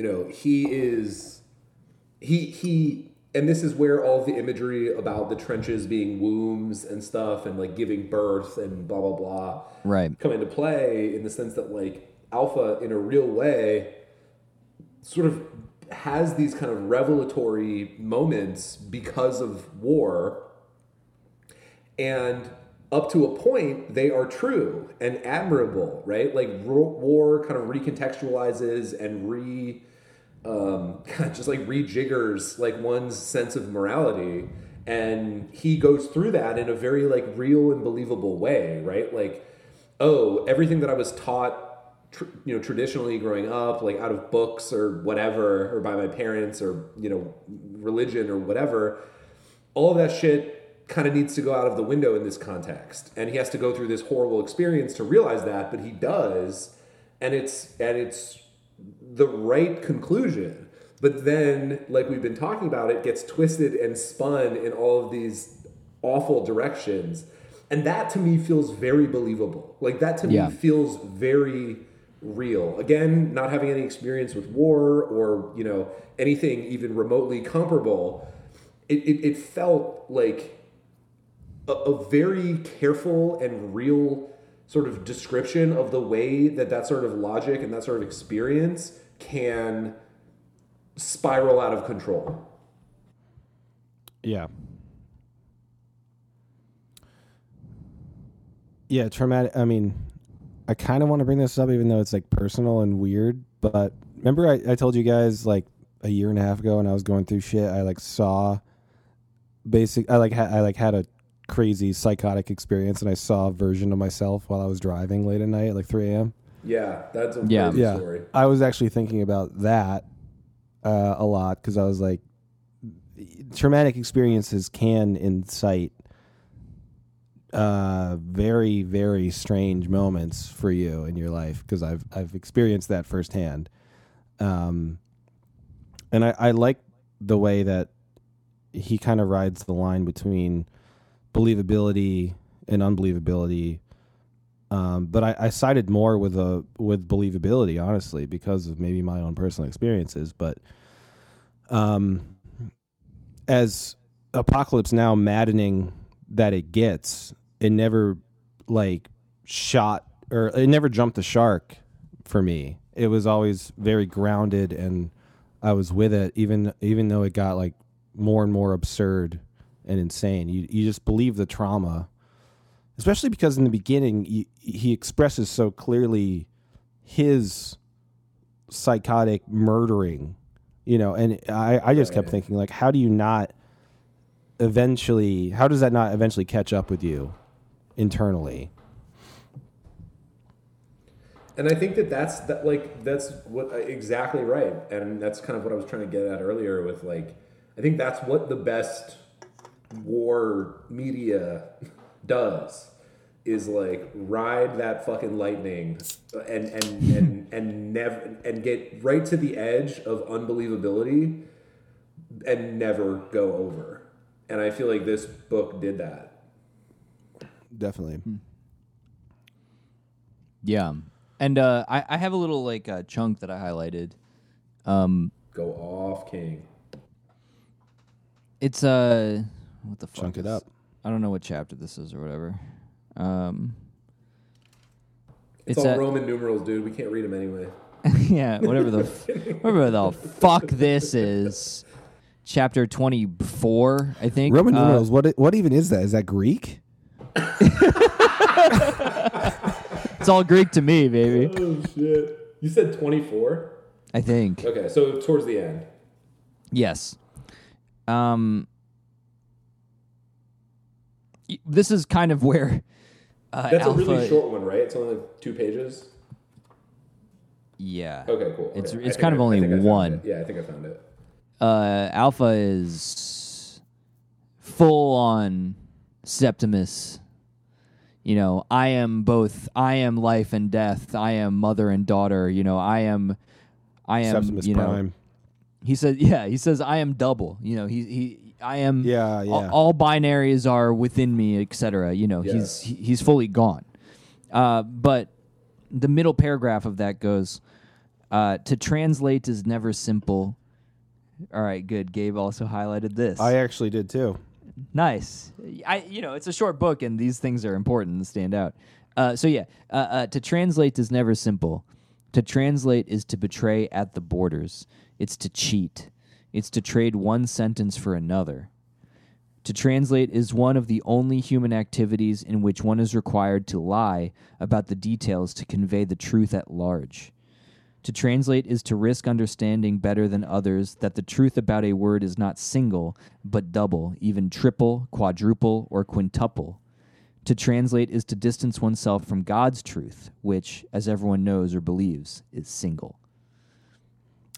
God is a Volcel. He's single. No, I love that passage, and I think so. In the context of that chapter is he's in the hospital, and they're basically asking him. They ask him what his name is, and he goes on this crazy rant about how he's life and death, and he eats boulders and like this and like all this stuff. And because he doesn't speak French, they have to translate what he just said into French, and then that paragraph happens. And I thought it was so well placed and like well, you know, it's both so good for the story and also just so meta. As you know, Diop obviously knew this book was going to be translated when he wrote it. I'm assuming, you know, and so it's such a meta commentary on, you know, translation as a project in general. And I think that it was just so well placed. And it's undercut by humor, like yes. the translator within the novel who's there to convey you know, Ndaye's words is like you know, like they're like, we asked his name. We definitely heard more words than his first and last. Yeah. We heard a paragraph. So like, what the fuck did he say? It's like, worth reading the rest of that underneath it. Do it. Yeah, do it, Paul. They say, what did he say? Everyone asked. This is not the response we expected. The response we expected wouldn't be more than 2 words, possibly 3. Everyone has a last name and a first name, 2 first names at most. The translator hesitated, intimidated by the angry, worried looks being shot his way. He cleared his throat and answered the uniforms in a small, nearly inaudible voice. He said that he is both life and death. It's so funny. You can just picture this. It is funny, and you know. But again, that theme of duality is like so. That's another one that runs through the book, right? This like, or this idea of being double, right? Like him and Mademba, and then you know, the sort of life and death, and I don't know. I think that it's kind of comes to fruition there. Another weird double thing that I noticed. Did you notice that he kills 7 Germans, and the soldiers that have are like basically traitors? There's 7 of them, and I was trying to find a correlation between. I did not actually pick up on that. That's a good catch. I just didn't really. I noticed it, but I was like, what the hell what's the correlation between those 2 groups of people, like the soldiers he murders and the traitors? Which I don't think is very clear. I don't know, but I definitely think it's significant that there's 7 of both. Yeah. Which I missed. I don't know if you caught that, Matt. Does that have anything to do with creation, like the 7 days? Well, it probably does. Maybe that, or the 7 deadly sins, which I was hoping it wasn't. I mean, it could be all. I mean, 7 is one of these a significant number in the. Yeah, which again, I'm not going to be able to plumb in depth. But I know, like, in terms of numerology, which plays a large role in, you know, the Old Testament and, you know, in the Talmud and stuff, it's Yes. There's a lot to dive in there too. If that's indeed something he like was exploring. If there's any Talmudic numerology podcasts out there, yeah, we got Kabbalah people out there and shit. That would be cool. We would love to know. Oh yeah, Madonna, come on the show. Madonna. The premier source of information. That's right. On the Kabbalah. Yeah, please. Yeah, no, I did not pick up on that, Paul, but I think that is actually really interesting. It's sort of like maybe like a balance thing almost. You know? Yeah, I think of it as a balance thing, like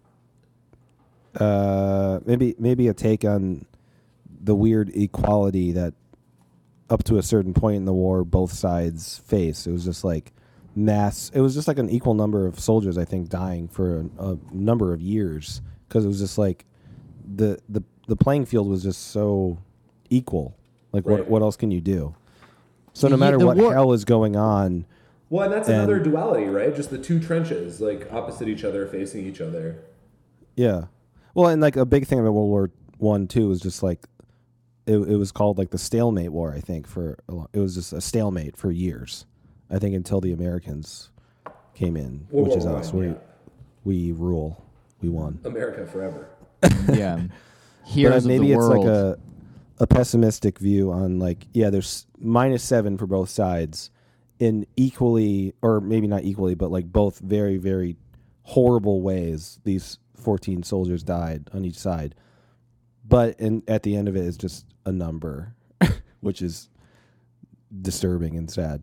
I think that's actually, like, I didn't pick up on that either. I think that's probably true. Like, I think you just get a nullity. You get a 0 by the end of it in terms of numerologically. Yeah. I think that has to be, for something this short, like, especially, like, everything needs to be, like, I feel, if it's worth its salt, at least story-wise, then everything should be weighed heavier. Have a purpose, yeah. Mm-hmm. Yeah.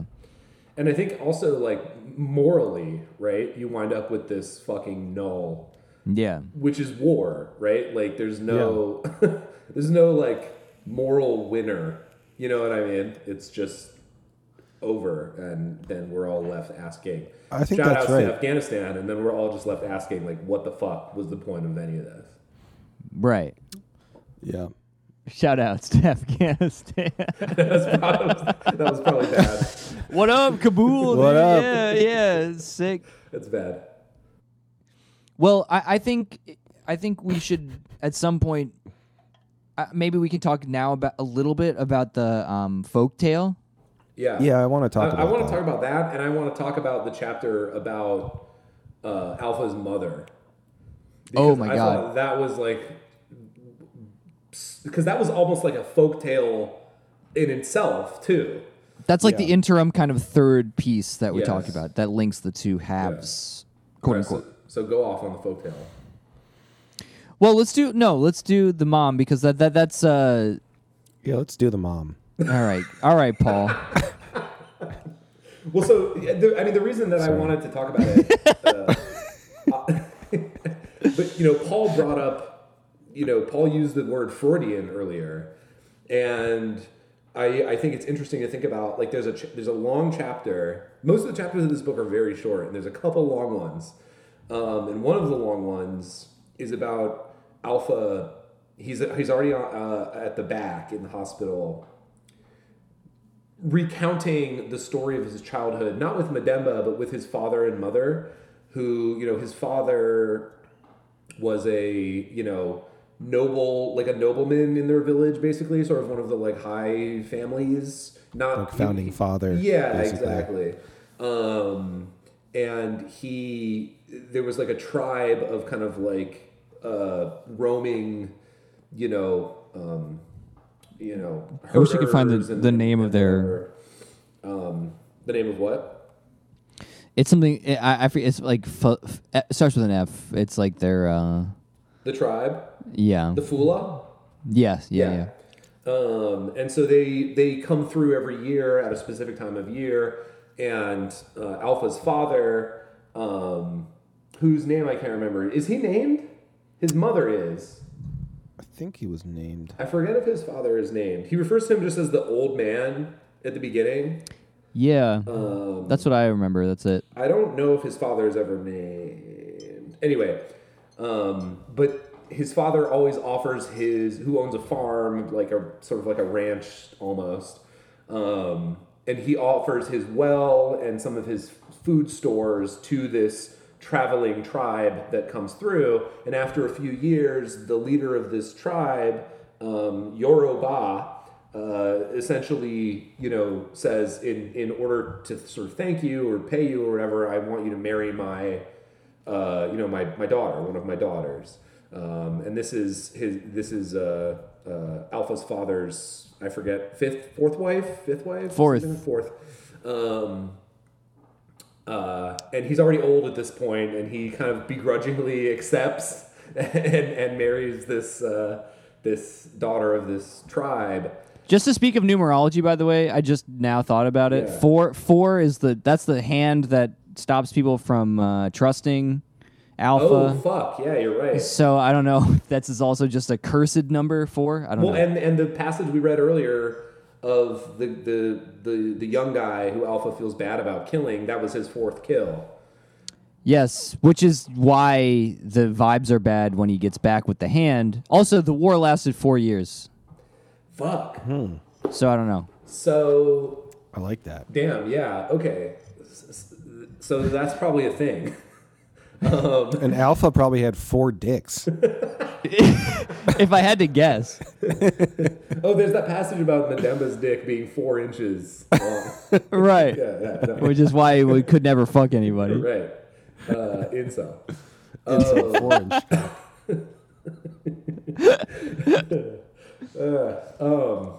So anyway, like long story short, I mean, it's very long. It's like it's almost like a short story in and of itself. This chapter, but long story short, Alpha's mother, whose name is Pendo. Long story short story. Long story short story in a story. Anyway, his mother, whose name is Pendo Ba, marries his father, and then her family stops coming back. Right? They stop coming through the village. And she starts getting depressed and increasingly sort of, unhappy because, she's lived her whole life as this kind of roaming, whatever. Being in one place is not working for her. And ultimately she tries to go off and find her family again. And he wants to go with her, but his father and she won't let him do that. And she never comes back, and she's lost forever. And one of the things that he talks about is dreaming about finishing the war with Mademba, getting their pensions, and then using the money to find his mother, who he is convinced was kidnapped by Moorish Bedouins, marauders, something. Yeah. And I mean, I just thought that chapter was so interesting and beautiful, and like again, like you said, Matt, like it's this folklore tale within a larger narrative alongside other folklore tales. I don't know. I don't know what y'all made of that chapter. Well, what I was thinking was that chunk about translation that I read is, I think, with the 3 phases, you get 3 further you get further away in immediate memory, right? You just get translations. Like, it's Alpha's literal experience firsthand in war, then you get his memories of his parents, which is, remembering things is already a sort of translation, and then you get a literal folk tale, ancient, prior to his birth by many, many, many years, having been passed down by many people, so therefore translated. And so you just get but what's funny is it kind of undercuts it by being the farther you get from God's truth, these translations are just layers of untruth piled over immediate experience, which should be the most truthful. But at the same time, this book seems to indicate that there is still a just direct line, right? Everyone has their role that they play within this ancient folktale in a contemporary setting. So it kind of undercuts the whole notion of translation as a problem to access God's truth. Which I think is, a big below. part of why it's just that refrain, God's truth, God's truth, God's truth. It's almost performative. He's repeating it in order to try to tell even himself that nothing is being lost, right? That this is the truth, even though he at some level knows that it isn't and can't be. Right. I think that narratively, I really like the structure. I like it's not something that I would maybe consider doing if I were setting out to write a book, to put the most blatant, gory, shocking moments in the beginning, and then kind of not subdue you, but it seems to fade away. You fade from direct truth, direct action, direct experiences to past experiences to the folklore tale, which is not even his experiences. It's like an old folklore tale. And I just thought that was very genius almost and impactful to like it kind of like I don't know. It was just brilliant, I thought, to like, and it was shocking that I was hooked the whole time. When the most shocking moments, like physically and bloodily, happened in the beginning. Yeah, but it almost became more shocking though towards the end too, though, because of the structure. I don't know. I mean, I'll say this is not a call out, but one of the other things that KD Books talks about in his review on YouTube is that he felt like the book kind of plateaus halfway through and doesn't go anywhere. And I just could not disagree with that more. Like the back half of this book is so important, juicy and important and beautiful and interesting. Like I just that was not my experience of reading the book at all. I had a similar one. No, it like amplified. It kept going up exponentially, like population. Nice. Weird transition, but I like it. This is now a Malthusian podcast. Yeah, I think the mom is significant. She's literally the life source of Alpha's dad towards the end of his life. He's said to have physically drained and become gray and aged. I have that passage, which is. Oh, can I read something real quick? Actually, yeah. It just relates to it's after the mom is presumed dead or missing. I think it's the final passage of one chapter I didn't actually mark, but as soon as he learned the news of Pinobah's capture by the Moors, my father passed definitively into old age. God's truth, he continued to laugh, to smile at us, to joke about the world and about himself. But he was never the same again. In one instant, he lost half of his youth. He had lost half of his joy in existing. Yeah. That's exactly the page I was going to read. Yeah. I mean, again, it's like, women, they're, I think pretty overtly and almost heavy-handedly are just like the source of life and also kind of the source of memory. Because I have a passage to pair with that towards the almost very end, which is in the folk tale phase of like the lion sorcerer or whatever. So it goes. So, as soon as she could, the fickle princess fled, but the lion sorcerer took off after her in hot pursuit. The lion sorcerer knew that if he lost the princess, he would lose his only story. He would lose his meaning. He would lose even his name, that of lion sorcerer.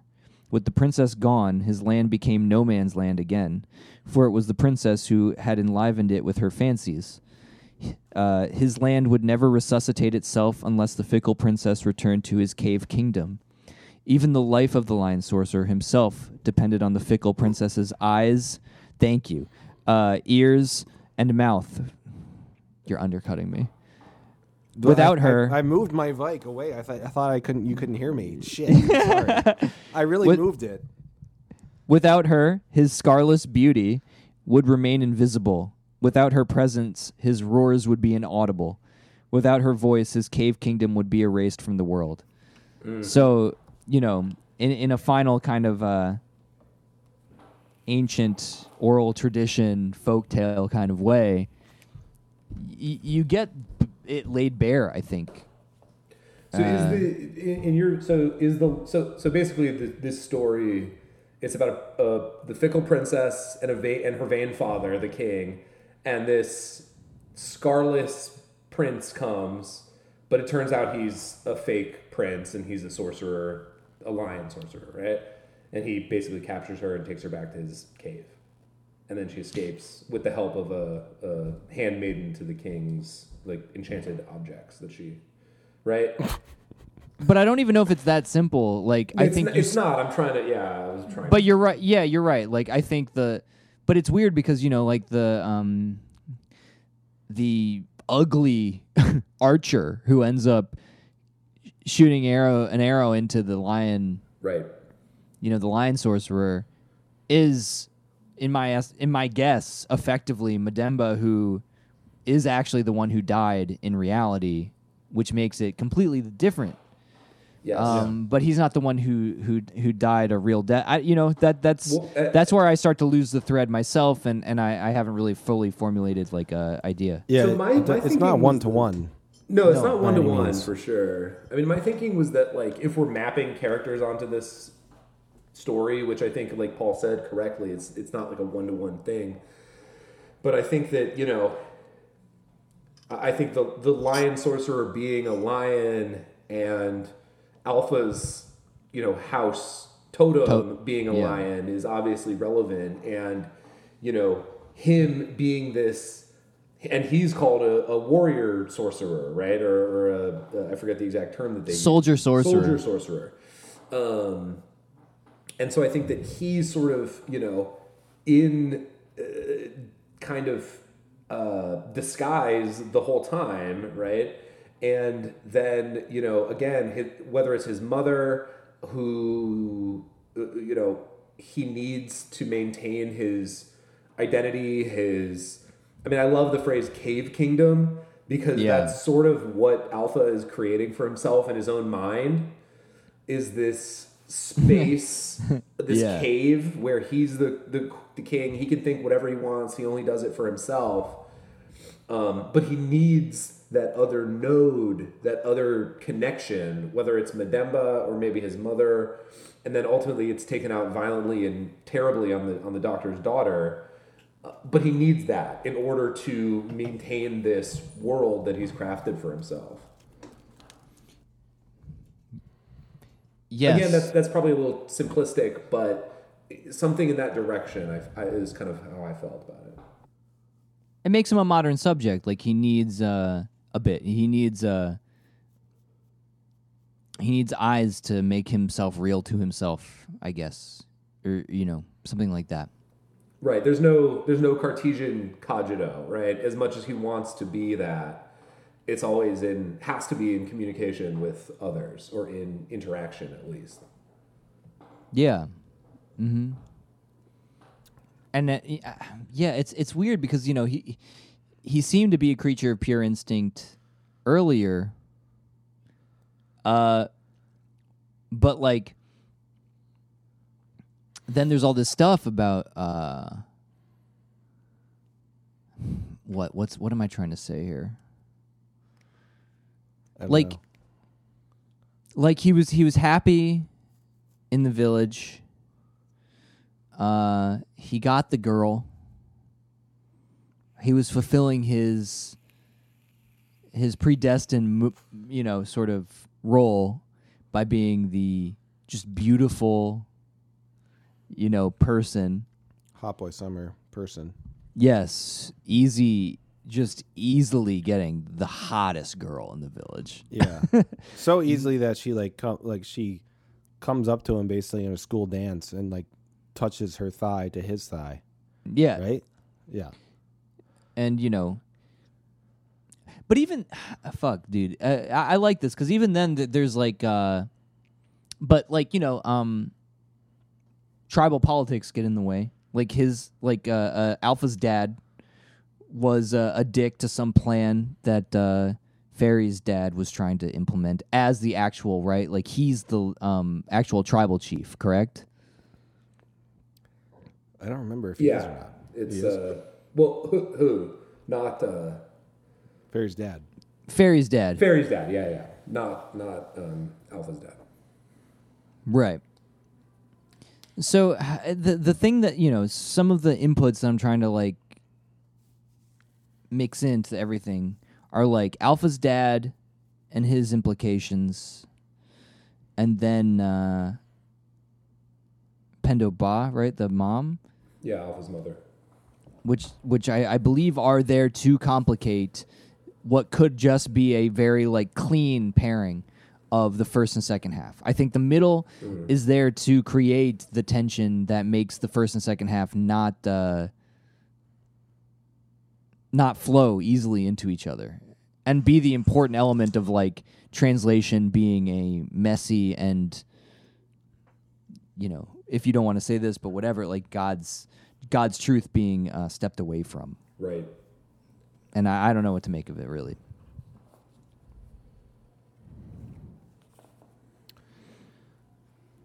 Yeah, I don't know either. I mean, I don't know how I piece together like the psychological aspects and the war aspects with the translation topics and themes brought up in the book. I don't really know how they don't really meld together that well for me. I think when I'm actually thinking about it, like, what exactly is he trying to say something like two separate things in the same story, or do they meld somehow that I'm not seeing? I don't think they're separate. I think it's almost like a, you know, the narrative is inverted in the sense that like the Alpha that we see at the beginning of the story is, you know, the version of himself that has been twisted by war, but not fully twisted, right? That doesn't happen until the end. And then we sort of see some of the preconditions, like Matt said, some of the inputs that kind of make this outcome possible, right? His trauma of his losing his mother, all of this childhood stuff with Mademba, and all of that is, I think, you know, feeds into what Alpha becomes after being kind of cleaved and traumatized by the war. So it's a way of explaining or sort of, you know, detailing how.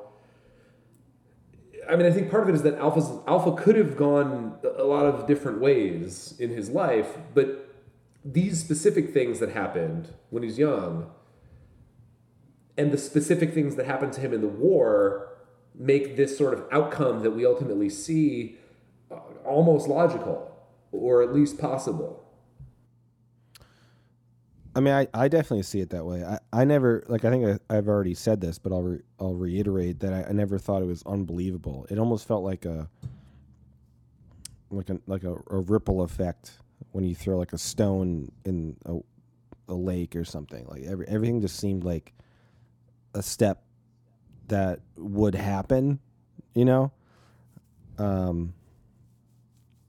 yeah, I don't know. I'm still not totally grasping how the translation theme fits in with it. Maybe I just missed it. I'm sorry, but you don't have to explain it again. I don't think I explained it either. I don't have an explanation. Like I think when the folktale kicks in, I think we're fully in Mademba's mind instead, because Mademba's already been characterized as somebody who actually is capable of doing things like fully memorizing a story. I had not thought of that. That's a really interesting interpretation. I have one more little chunk. Please. Which again, I think starts like to try and be like, listen, we're at the end of the book, like, get it, you know, kind of deal. Idiot. Yeah, you fucking idiot. You fucking idiot. So this chapter starts with, or a little break starts with, I swear to you that I heard the story of the Lion Sorcerer just before leaving for the war. And I think this is Mademba. This story, like all interesting stories, is full of clever innuendo. Whoever tells a well-known story like the one about the Lion Sorcerer and the Fickle Princess might always be hiding another story beneath it. To be seen, the story hidden beneath the well-known story has to peek out a little bit. If the hidden story, so this would be the similarities between characters in that and, you know, them. If the hidden story hides too well beneath the well-known story, it stays invisible. The hidden story has to be there without being there. It has to let itself be guessed at. The way a tight saffron yellow dress lets the beautiful figure of a young girl be guessed at. It has to be transparent. When it's understood by those for whom it is, intended. The story hidden beneath the well-known story can change the course of their lives, can push them to transform a diffuse desire into a concrete act. It can heal them from the sickness of hesitation, no matter the expectations of an ill-intentioned storyteller. That's good. Actually, that made me think of a thing I was thinking of earlier about the story element being in place within this story. Yeah.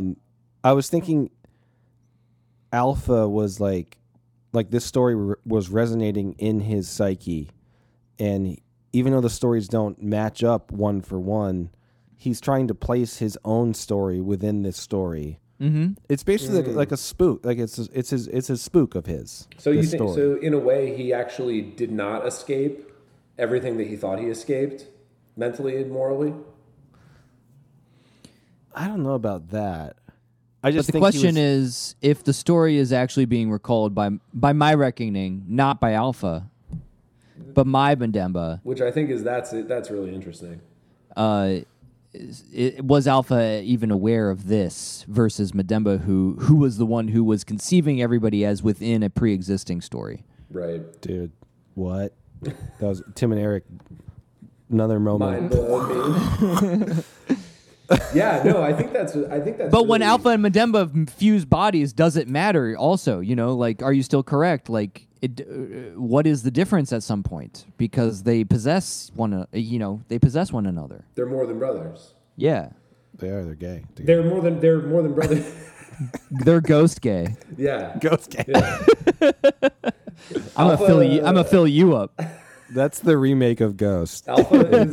It's going to be called Ghost Gay. It's a bummer because I'm going to have to use the Anna Nicole Smith meme again when we talk about this book. Damn it!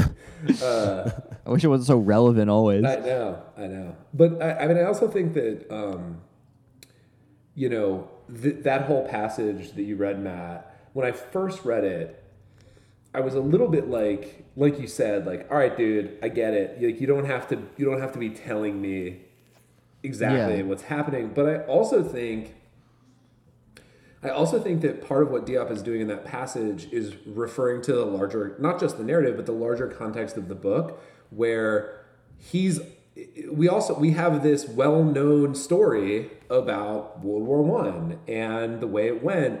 And what he's doing is talking about another story that's hidden within that larger story, namely the story of the colonial soldiers that have been kind of ignored and not really talked about a lot. And so I think that it's both works within the narrative, but also as like a meta commentary on what the book is designed to do in terms of bringing out this kind of hidden history that a lot of people don't know about. And hearing you read it back again, that just sort of struck me. Yeah, you can't forget that, like, this is a 2020 publication, and the implications of that need to be also, like, taken into consideration. Yeah, I also think that points to the racial elements at play and how just insightful that is overall. Is like this story is being brought up to us three white guys, and it's fresh. And it's fresh to like the rest of everyone else because it's 2020, and I just feel like it's an untold story, and it's good. yeah. Sorry, I started talking and I forgot exactly what I was going to say, but I kept talking anyway. No, but that's what it is, right? It's about like, for who are these stories hidden from, right? Because people lived this, right? Like, That's what I was there trying to were say. these soldiers who were in the war, and they didn't fucking forget it, and their families didn't fucking forget it. It's old. Yeah. It's old. It's but- old news. But it's new to us. It's right? new to us white boys. Exactly. Yeah. Right.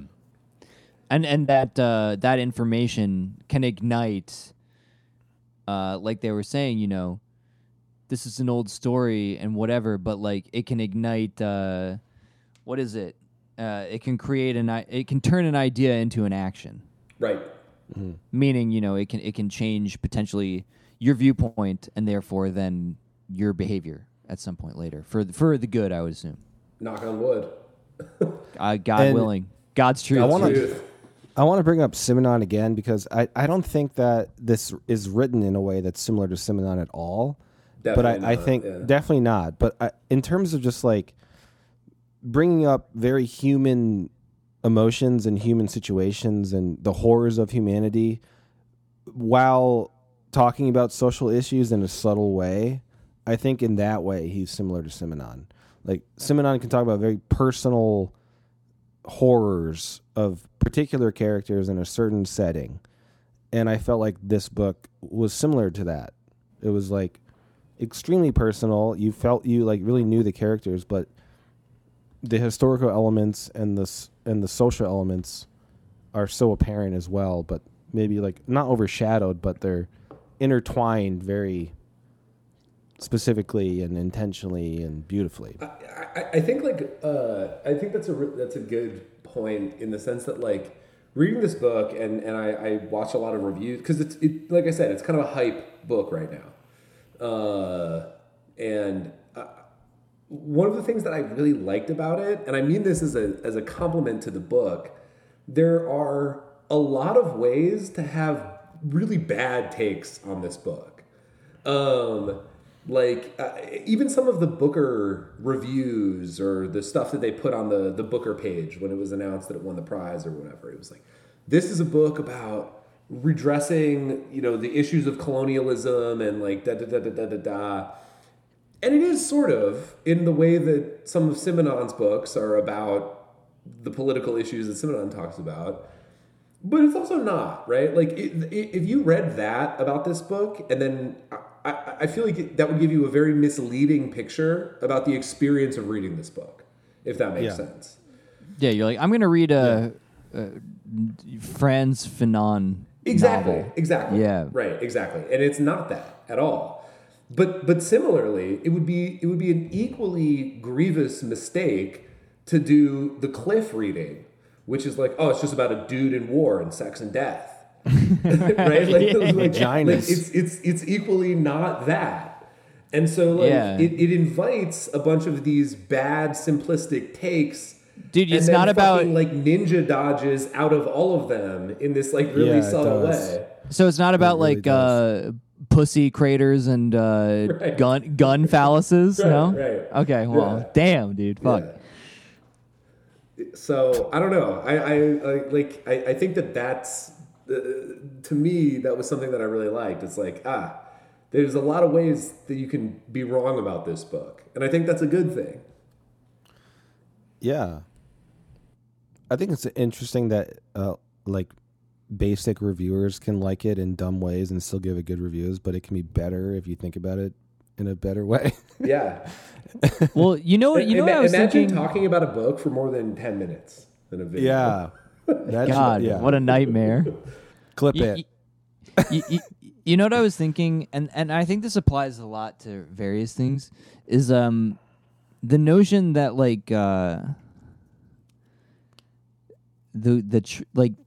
to put this is abstract, and I don't have a fully coherent thought about it, but like I love that for you. That me too. That the truth is kind of fractal, and so particulars, if you get them right, still translate outward to encompass like the entirety, and so like there's a way to still access the truth about the human condition or some element of the world that, and I think this is only really true for like, really great works of art. But I mean, even again, like I'm going to give this book, I like this book a lot, but like I think it still accesses this kind of thing. It's like, if you have a general idea of the fractal shape, no matter where you approach it from, if you get that right, it feels right through time, something like that. Well, and I think that's why that passage you read earlier, Matt, about translation is so central to this book, and it's one paragraph in a late chapter, a very short chapter. But I think it's so important, and it also makes me wonder about, like, just that line about, to translate is one of the only human activities in which one is required to lie about the details to convey the truth at large.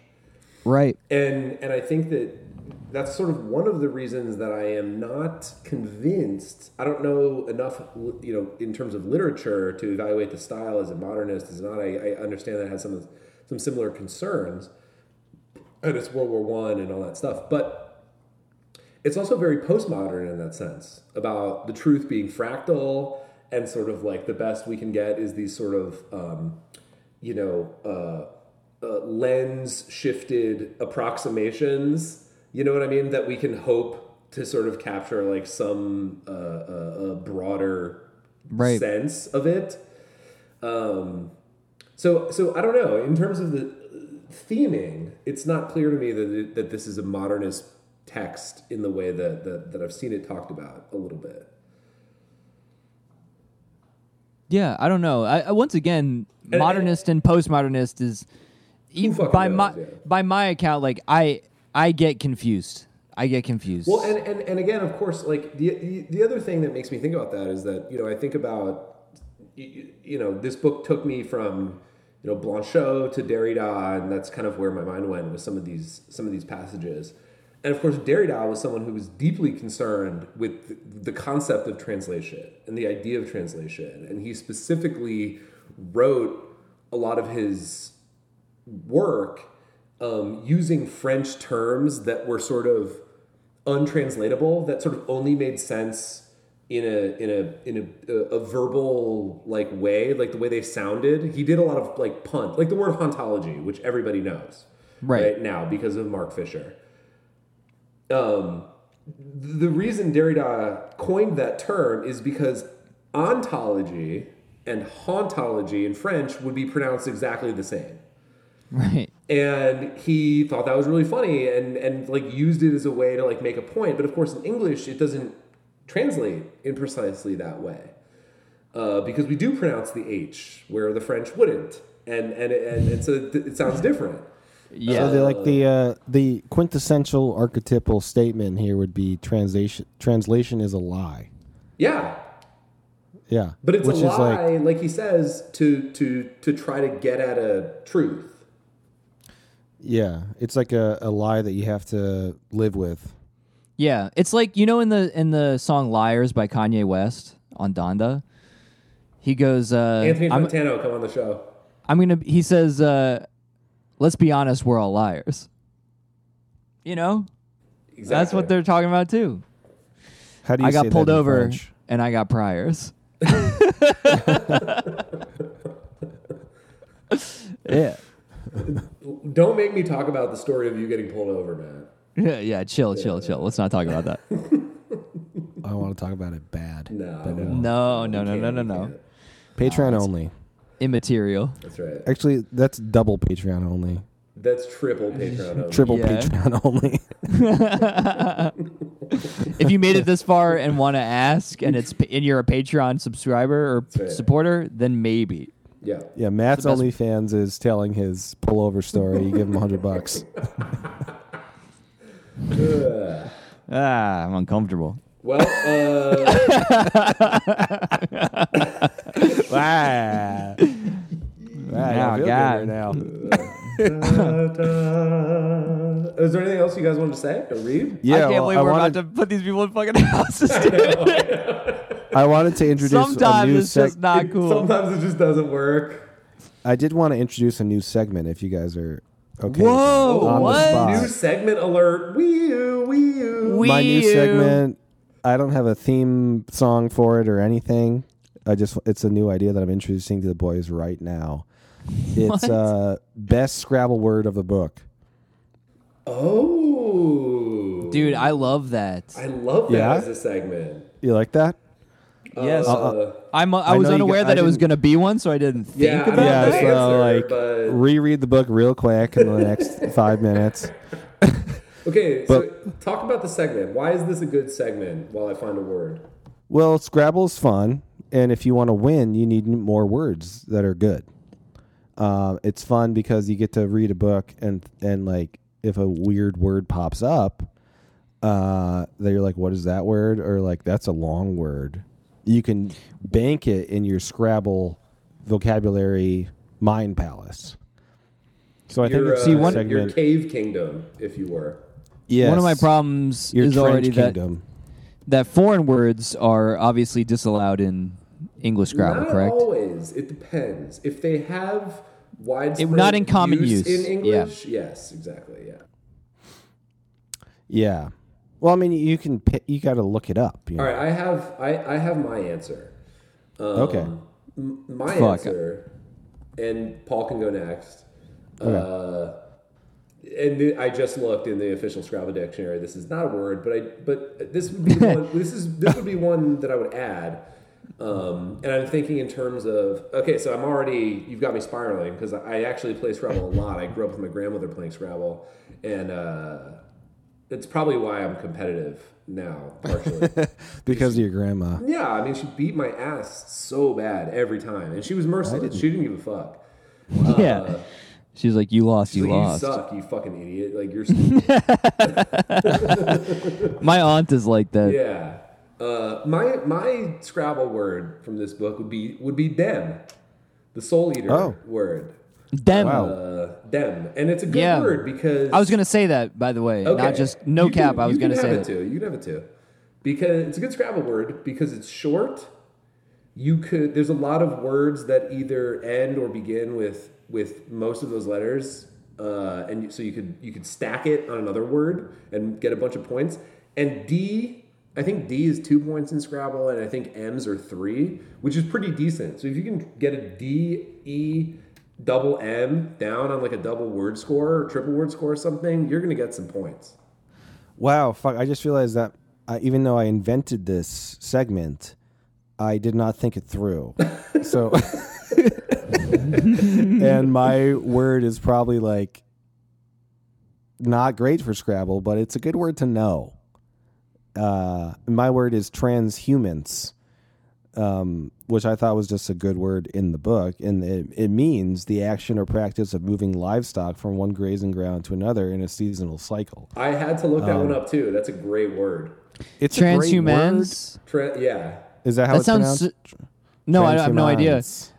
It sounds so close to transhumanism. Yes. I know. Which I thought was like, again, that's one of the things about translation. I wonder how that would read in French, thinking again about Derrida. Yeah.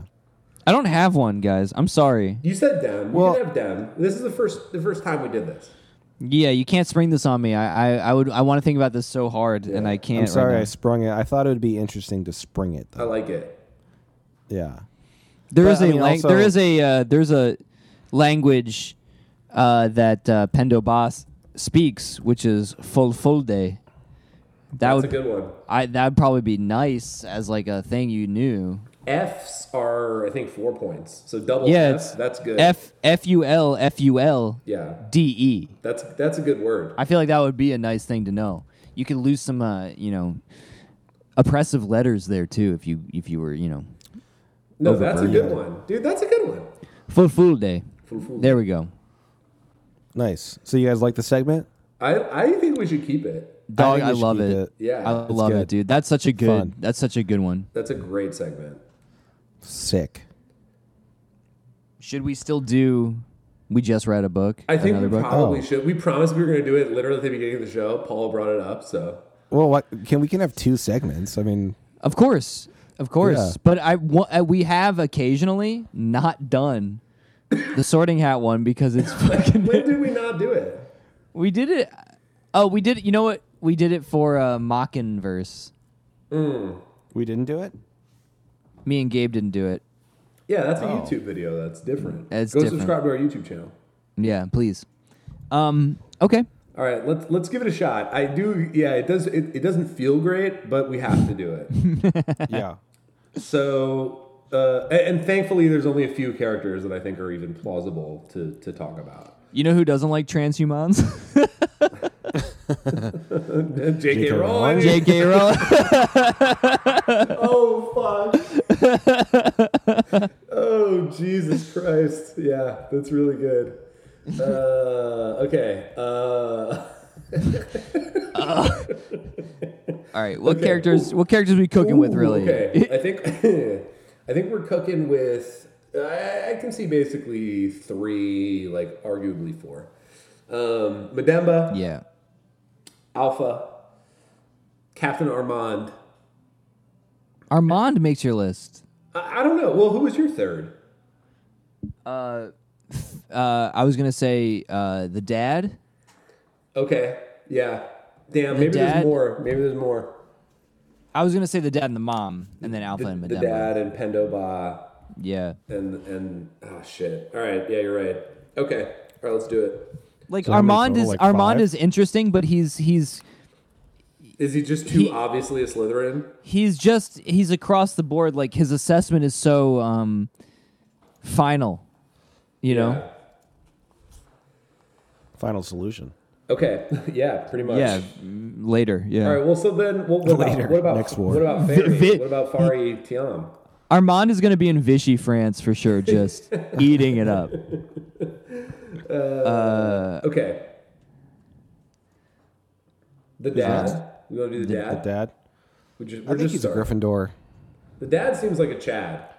Yeah, just like I mean, that wholesome scene. Gryffindor. There's a scene where he stands up to the chief of his town and Yeah, that's right. lays him on his ass. Gryffindor. When the chief was like, "Oh, we all need to start growing peanuts because it's going to be more profitable," and he just fucking Ben Shapiro style wrecks. He you makes want to that- have peanuts? You want to introduce you want peanuts? into peanuts? our- If we all grow peanuts, then the price of peanuts will go down, and therefore we won't be making any money.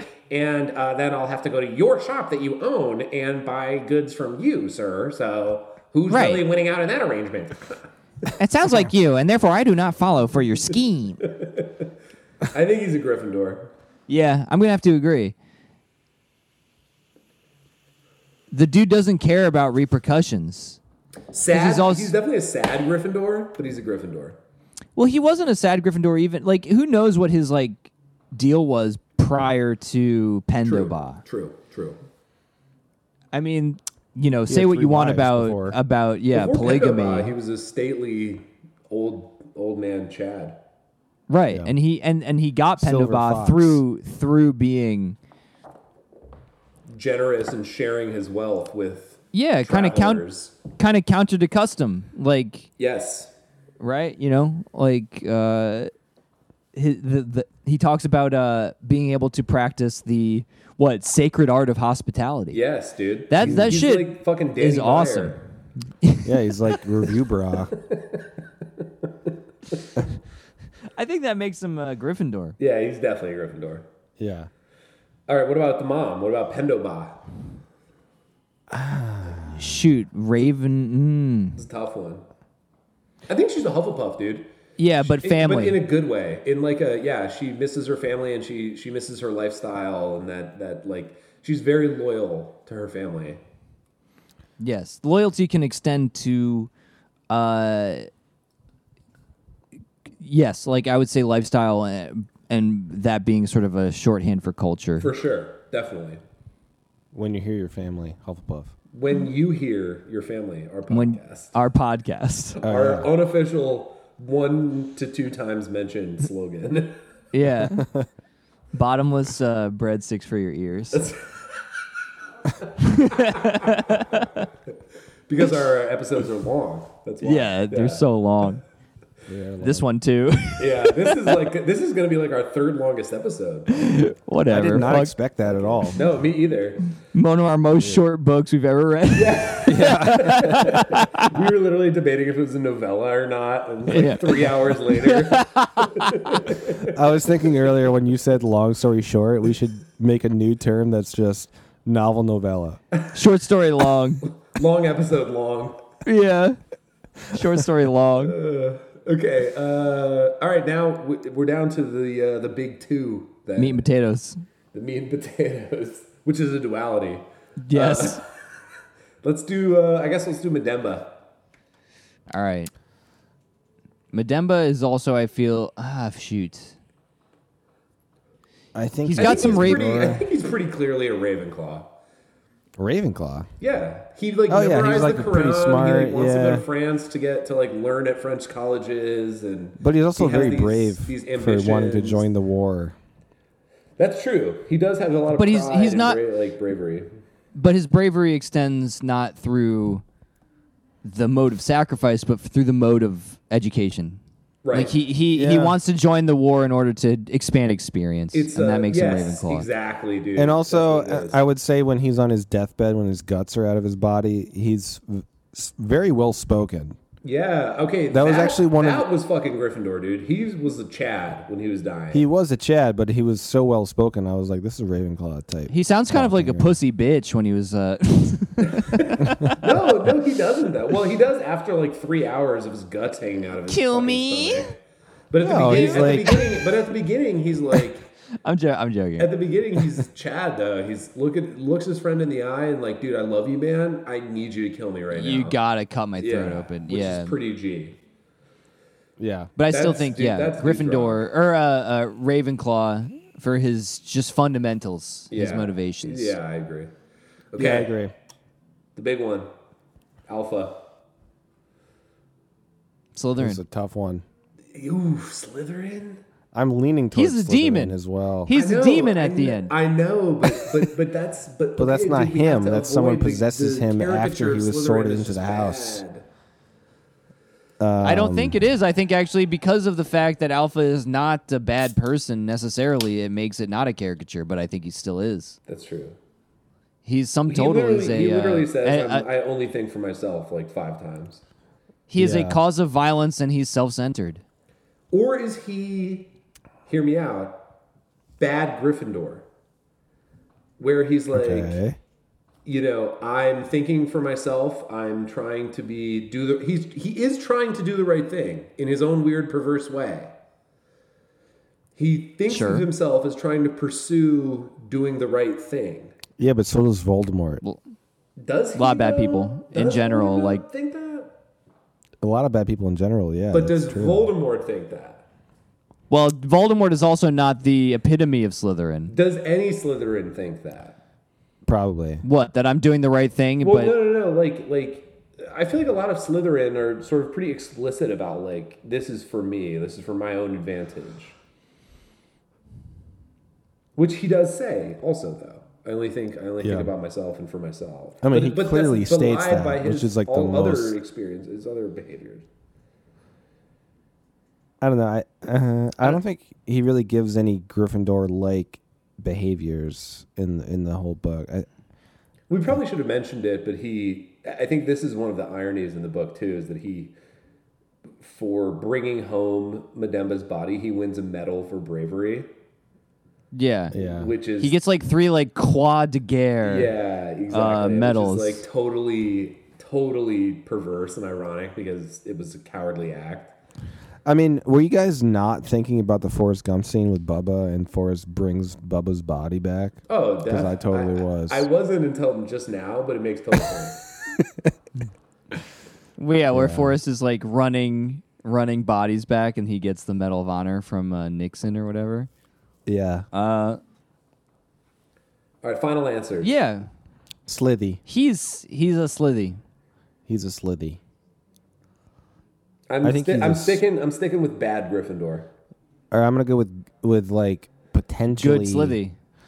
I can't even say good Slithy because he raped someone, even though Yeah, he's he's possessed. definitely not. Yeah, But it's like He literally I can't calls even himself a say good Mamba. Slithy. yeah, he does. Yeah. Yeah. Yeah. Or is he bad Hufflepuff? He's loyal to his friend. He tries to avenge his death. No, you can't suckle in all friendship into Hufflepuff. Suckle. No, that's true. You're right. You can't. Someone's been talking about the female body too much reading this book. I'm horny. I'm horny. The trench. The Paul's gonna go jerk off to old World War I pictures. Yeah, just mud Trenches. holes. Yo, dude. Just Google trench foot pics. That works because I have a foot fetish. It's all coming full circle.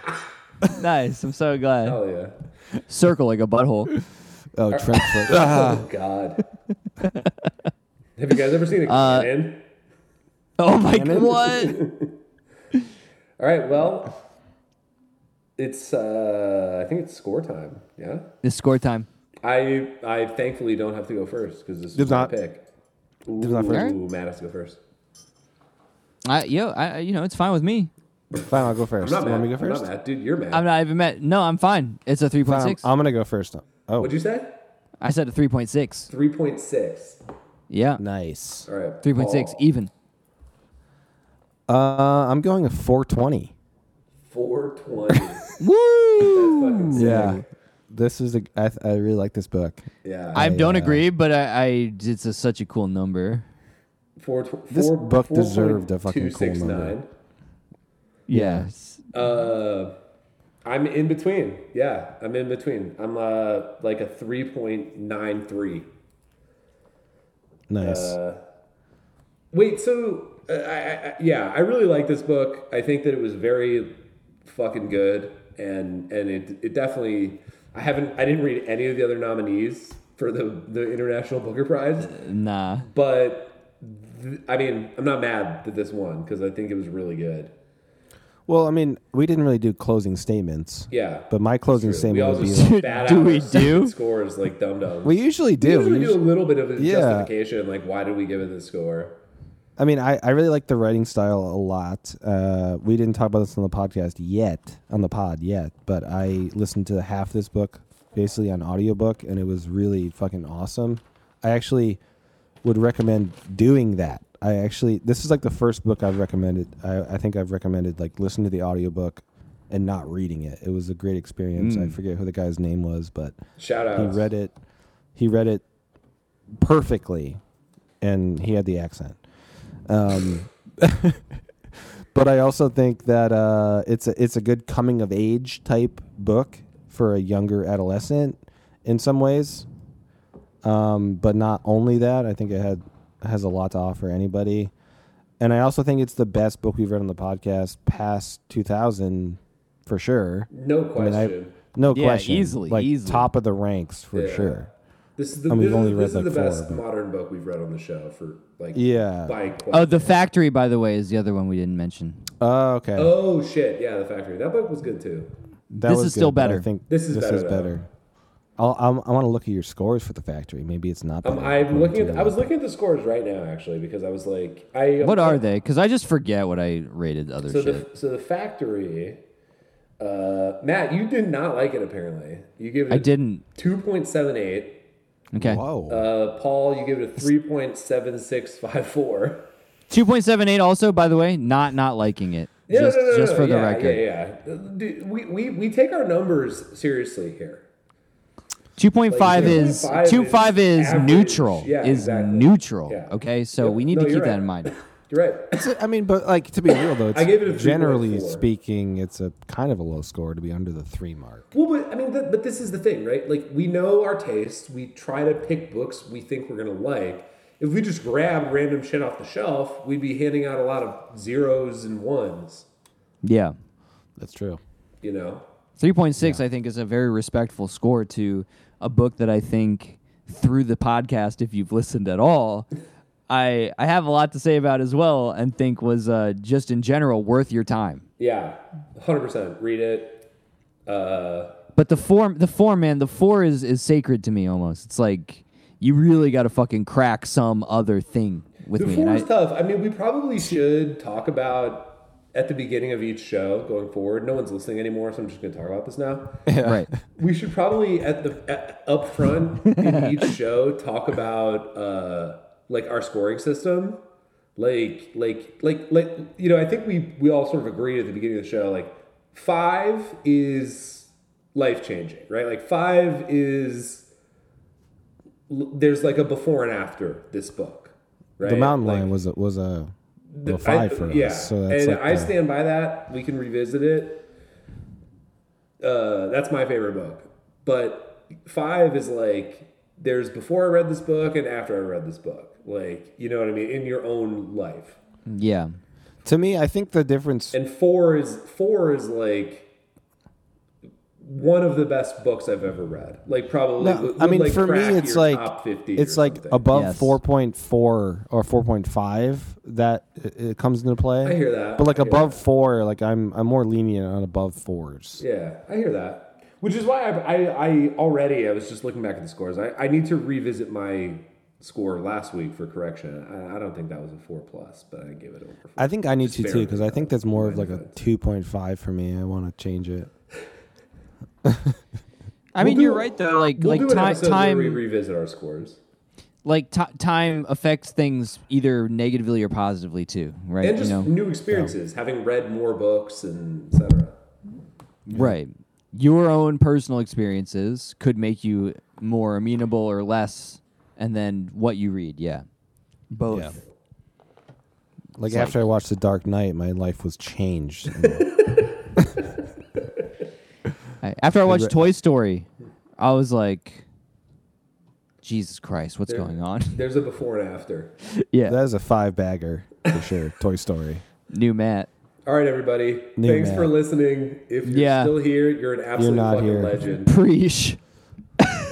Preach. Fucking preach. Fucking preach. Love y'all. Thank you. Subscribe to our YouTube, Instagram, Twitter.